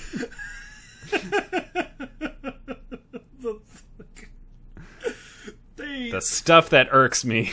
They were so proud that they could afford a lawnmower for this movie.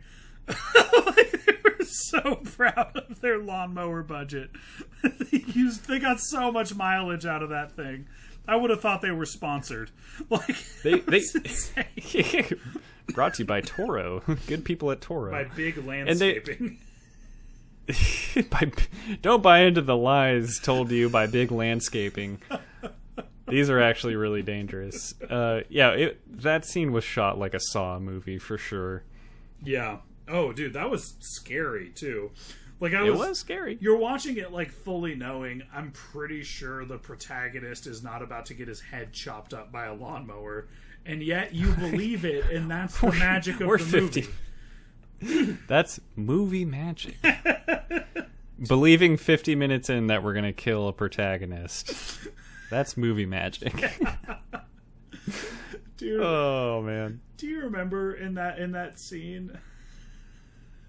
Someone throws a live pit bull at Johnny Utah, and he catches it and punts it. Dude, yes, I do. Do you dock a point for punting a dog? What's your note? My note says deducting points for the punting of an innocent dog. Verbatim, that's my note. Why did he need to punt it? Why did that need to happen? Because he was a football player. It's a pit bull, he's not but even it's a like kicker. He's a quarterback. Even I know that. I'm sure he kicked it in practice a little, but like it's a pit bull, sure, and I don't want to perpetuate the stereotype of pit bulls being a dangerous breed, but it was thrown at him by his live animal just chucked at him. It wasn't attacking him. It was thrown at him. He was like, "Oh, scary dog!" Punt instead of just like chucking it to his side. He drops it on his foot. Instead of dropping it, don't do the noise. Don't do the noise.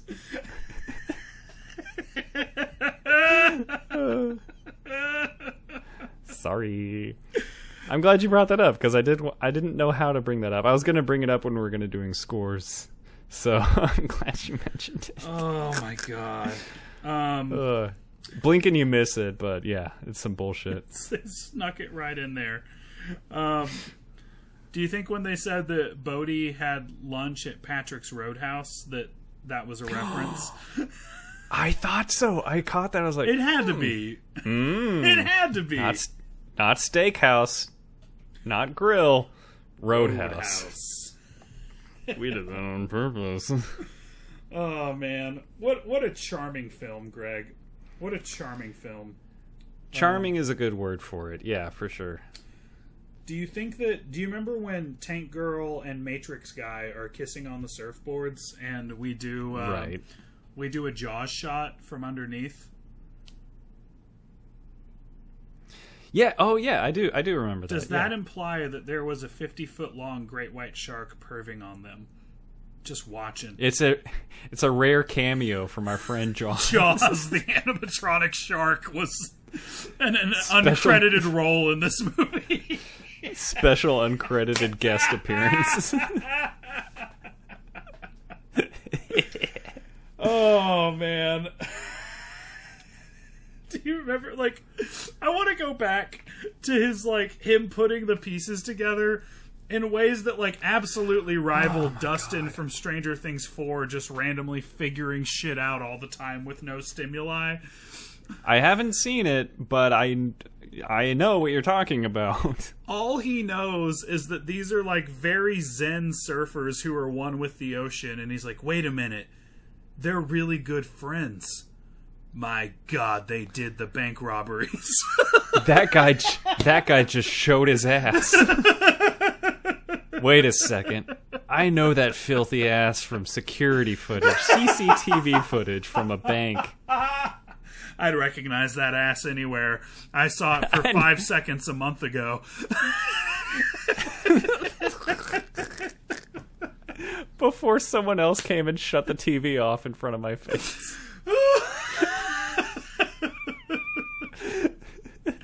How awesome was Gary Busey in surfer garb trying to blend in? God, that was just charming. Again, charming. What a charming film. Charming. And I love, like, the, oh, did you guys see some kid ran by here? He stole my radio. I thought he was very funny. His go-to is always, I'm looking for my dog. That's his go-to cover for why he's wandering around places. I love it. Well, when it stops working, he'll let us know, right? He'll switch it up once it stops being effective. It does keep working. I will give his cover that. Get two dogs. Get two lost dogs. This movie's so great, what the man. fuck? It's so great. Ginger surf, man. I could listen to Patrick Swayze wax poetic about the true purpose of surfing forever, man. Like, all of his monologues where he's talking about, like, what this is all about. Chef's kiss. They're so good. Based on you saying that, I can see the scene now where he's telling you all that, and every cut back to you has a new piece of, like, wetsuit and garb, and then now there's a surfboard. As you're, like, honed in on his conversation. Oh, I'm just becoming one with the ocean, man. And I'm ready to get in a surfboard fight with someone. My tribal tattoo in the next cut. Yeah. I used to be a Zen surfer. Lived for endless summer. Land sharks at the bar by the beach. Put entire towels in my shorts. I used to be a piece of shit. Let the boy ride the wave. My one big note for this movie was this. I think it would have been a better ending for all of the, like, moral ambiguity that they introduced into this, which was, like, the strength of the movie, I thought, right? Mm-hmm. I think that if we release Tank Girl and Patrick Swayze just rides off into the sunset and never gets caught, that's a better movie. As much as I loved the beach fight in the final scene and Keanu chunking his FBI badge into the water, I think it's a better movie if we just leave it a little ambiguous. Like, the goodish bad guy got away. He did what he had to do, but he's not a bad guy. He's not quite a good guy either, right? Like, you know, that's what I loved about the villain. He's not pure evil. He's not pure good. I would have liked it better if we just left it as it was before that final scene. And that final scene reads as like a, and I have no idea if this is true, but it reads as a like a test audiences didn't understand it, so we had to make it a little more clear. You know, like that's how it plays to me. What are your thoughts? Maybe so, but he did mention like he was specifically looking for this beach in this year because he believes in the mid-century storm that's going to like make a tsunami wave happen at Bell Beach in Australia. And I think they went to that beach in Endless Summer too, if I'm not mistaken. Yeah. I think they mentioned the name of that beach. A little more ambiguity would have gone a long way. I don't feel as strongly about the ending being like a mark against the movie the same way I do with Palm Springs, honestly. My only problem with the ending scene is like, I think it is a good emotional moment, just like, you know, handcuffed together, like, just let me ride this one last wave, you'll never see me again. Yeah. And he lets him go, and he goes to the top of the wave and falls off and dies. Yeah. Like, he doesn't ride the fucking wave! Yeah, he just gets destroyed by it, yeah. He just kind of goes up it a little and is like, oh, shit. And then they're like, well, that was the last of him. Fuck, man. He could have, like, rode it for 3 seconds at least. I think somewhere in this movie's production, they realized, well, we can't really, in real life, kill Patrick Swayze. So we're not going to get a very good shot of his stunt double dying by standing up on this. So let's just have him go out and swim around a little bit. It's just, there's one major weird thing to me is the final bank robbery scene where Bodhi is telling all his friends, like, actually, go into the vault this time. Why did he do that? We're going to spend like 5 minutes here. I'm just like, what? It wasn't communicated to his team, and it was a severe detriment in every conceivable way, which, like, these guys that were built up as, like, professionals and super careful and detail-oriented, this is the one time we're going to break all of our own rules to make a point, I guess? To no one, right? Like, it just didn't seem to really matter. Like, why would he do that? It was really weird. And just, like, at that point, like, the other surfers, the other ex-presidents, right? They're getting clipped one by one, and I'm just like, man, I don't really feel like I know any of these guys. Yeah. Like, I feel like I know, I'm familiar with them, but I don't know shit about them. Like, I know they all have names, but I couldn't, gun to my head, I couldn't tell you which one was Roach, which one was Slice, which one was Toaster, and which one was Garbanzo Bean. I don't know their names. Well, and they literally have to explain it in the hostage situation where he's like, this is the thing about Roach. He's like a machine. Yeah. He follows orders. Unless I give him a different order, he won't do anything different. And I was like, you could have established that, you know, like, instead of just, like, explaining it out of nowhere, right? Like, I would have traded a scene where either maybe like one or two of, we have a conversation with one or two of the other surfer guys, trade one of those in and sub out Dr. Cox yelling at our FBI agents. We talked about how this movie had to be his audition for Scrubs.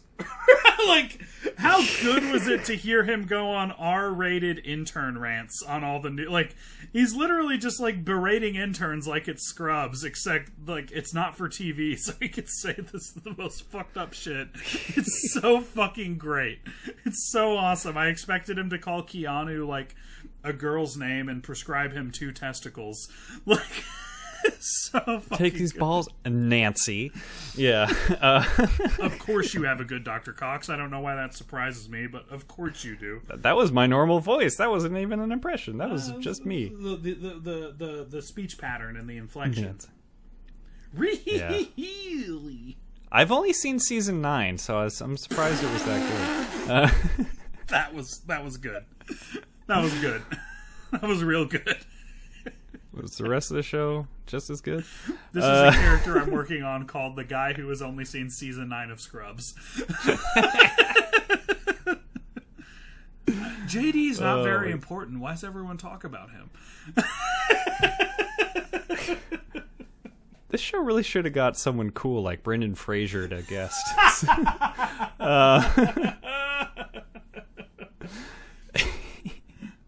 Oh Man, all right. Do you have anything else on Point Break? I'm out of notes, bud. I think I'm good. I think I'm good. Yeah. Let me see. Is there anything particular that needed to be said? I was bummed because I started counting Keanu's definitelys, and he only got to 2. No, I've got one more final thing to say. In the opening credits, I knew that this was a 2-hour movie, and then I saw executive producer James Cameron, and I was like, you poor child of divorce. Oh, no. You had to make another over 2-hour movie because you just wish they lasted longer. If this... I don't care. Make the credits scroll slower. This will be 120 plus minutes. It's 2 hours and 2 minutes long. It's 122 minutes. It's like I know James Cameron had to be like, no, slow down the credits. Slow them down, damn it. My mom will leave if we don't slow down the credits. They'll sign the papers if it's 120, 119, and I'm a lonely child. Greg, what is your too hot to handle moment? This moment is really bad to the bone, man. It is. I really wanted to give it to Johnny Utah in the opening credits scene, doing his his firearm training, and then in the rain giving a emphatic thumbs up and a big smile. I'm like, fuck, that guy's hot. He was hot. He was hot. He still is. We love him. But I went for a very literal one where we're doing our nighttime surfing, and someone starts a bonfire by having a pile of wood and stabbing a bottle of lighter fluid to spray it all over. Yeah, that shit's about to be too hot to handle for whoever that was. It's got lighter fluid all over his hands, holding a lighter.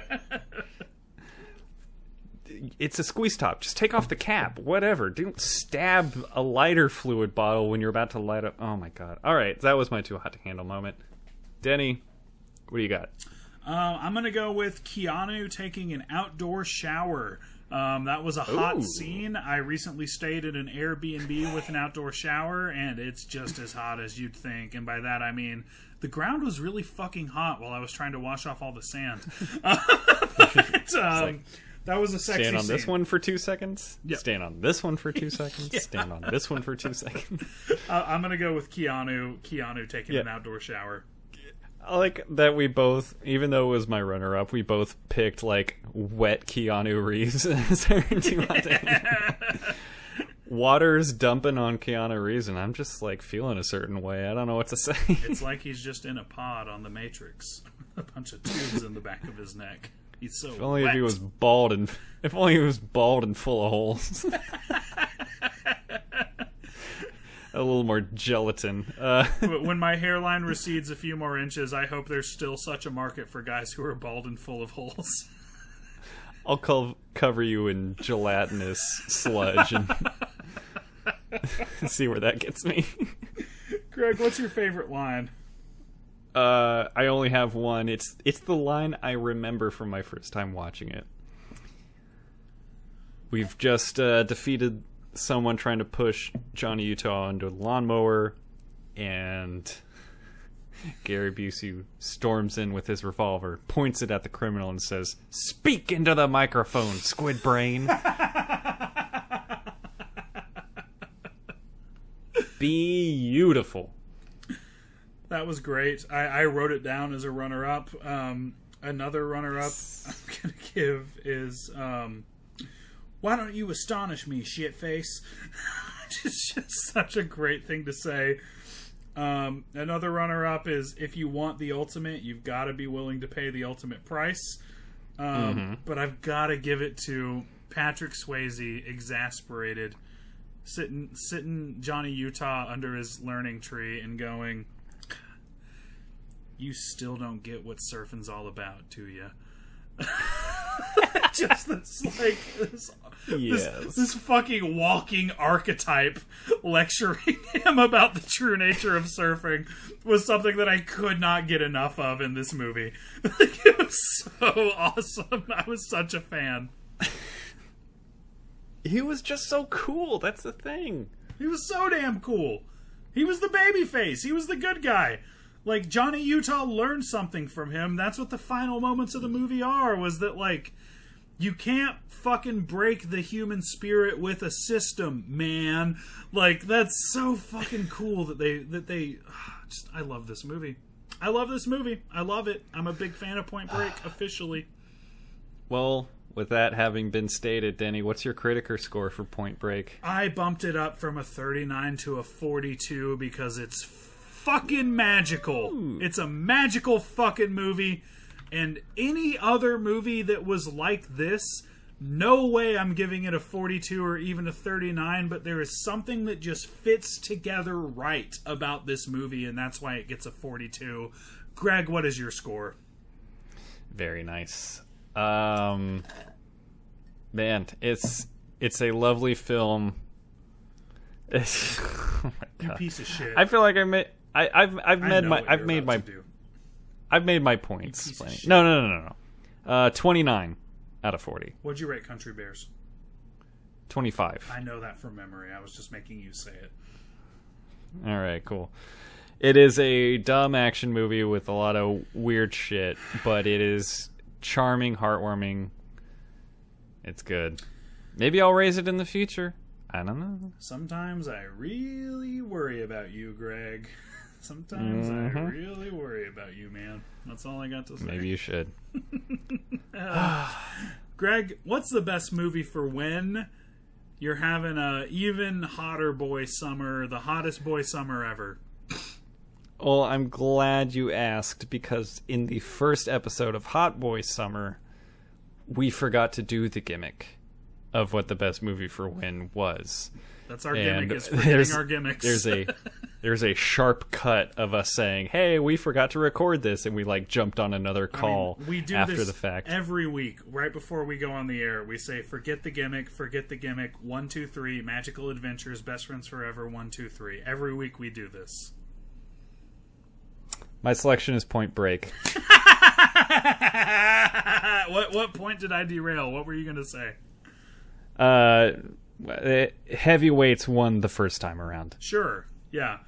Very different movies. Very different movies. I'm also obviously. I'm going to make this a unanimous consensus and say Point Break as well. Loved every movie we did this week, but Point Break is the winner. It's so cool that, yeah, I like that we had a hotter boys summer. It sounds exclusive, but this is a female gaze movie. Yes. winning the episode, and we want to make it clear again, hot boy summer is a mentality. Yes. Not an exclusive feeling to men in general. It doesn't matter if you've got a jingle or a jingle, you can have a hot boy summer. I don't know if I'd say that. It is exclusive to a season, though. Yes. Man, this has been fun. I'm really partial to those early episodes. I'm glad we sequeled Hot Boy Summer, man. That's a good sequel. I might even go as far as to say the sequel was better than the original. Greg, what are we doing next week? Well, we've spent enough time focusing on the season, and honestly, I'm sick of this fucking heat. I'd rather have a different feeling, something a little more positive. Let's dose ourselves and the people up with a little bit of nostalgia. Yes, please. What do you think? Next week is going to be movies for when you're an aging millennial. Woo! And if you're listening to this podcast, we know a lot of you are exactly that. So we're going to have an audience poll once again. We're going to have you guys pick the third movie. We're looking for suggestions. My pick is going to be Lady Bird. So, kind of the criteria of this episode, it can be a movie from when we were kids as aging millennials, or it can be a movie about, the times when we were growing up. Like, Lady Bird came out, 3 years ago or so. Yeah. But it's about 2001, a time that all aging millennials remember clearly. So it's also like 6 that's or my 7 selection. years ago, by the way. Yeah, That's how 2001 old was we're getting, like Greg. 2001 was like pretty recent. That was like 10 years ago at Tops. maximum. No so, way it was more than tops. Yeah. That's right. I'm going to need some time to think about mine, but I'm probably leaning towards either a Mortal Kombat or a 90s Batman. We'll just have to see. I need to examine my options because I'm a very proud aging millennial, and I'm not picking a Harry Potter movie, so fuck off. If you suggest it, it's not going on the poll. Yeah, Thank you. You could just save the space of commenting that. Like we're not going to do a Harry Potter movie next week, and we How should. about a Fantastic We should, Beasts but we're movie? not. We're not going to do it. That's When like we- the most when we millennial do thing ever is loving Harry Potter, but we're just not gonna. I didn't grow up on it. Well, Arthur didn't get his letter from Hogwarts until pretty late into the series. I don't know if you watched that far. Arthur's a total Hufflepuff, though. Am I right, guys? Big time. I think Arthur's a bit of a Hufflepuff. Am I weird for saying that? No, that motherfucker's a Ravenclaw, and you know it. Agreed. I'm doing millennial bullshit now. All right, let's wrap this up, You're buddy. so toxic, Greg. All right, Denny. Summer is far from over. It's getting hot. It's staying hot. But there's nothing hotter than a catchphrase. Heard that, brother. For Greg Work, the Legwork Johnson, I'm Denny the Talent Taylor, and this has been Movies for When? We already told you when, but you know what we didn't tell you? What's my cage again? I'm a policeman. See my badge?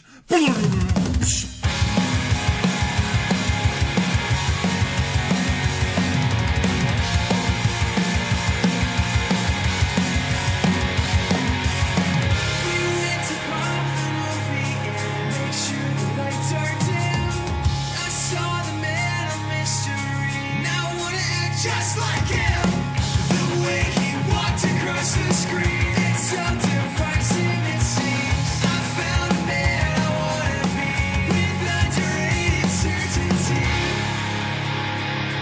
They're all just a little bit cagey. Some of you praise me, but maybe you hate me. And no, it's not just a phase, Mom. I'm in Dallas cage, Mom. I need you to stay cool. I'm not like the other plain guys. I'm wild at heart with snake eyes. I feel it taking over me. We all have the one thing. We're slowly becoming the cage over time. Two Rogers don't make a right. Don't make a right. We're all just a little bit cagey. Some of you praise me, but maybe you hate me. And no, it's not just a phase, Mom. I'm in Dallas cage, Mom. I need you to stay cool.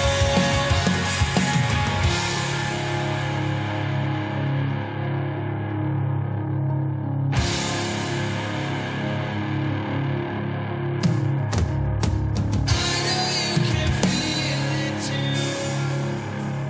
Do I need to spell it out for you?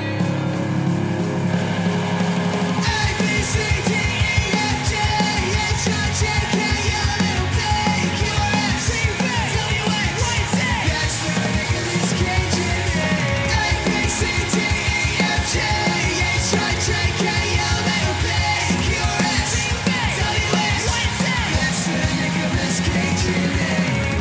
Just a little bit cagey. Some of you praise me, but maybe you hate me. No, it's not just a phase, Mom. Nicolas Cage.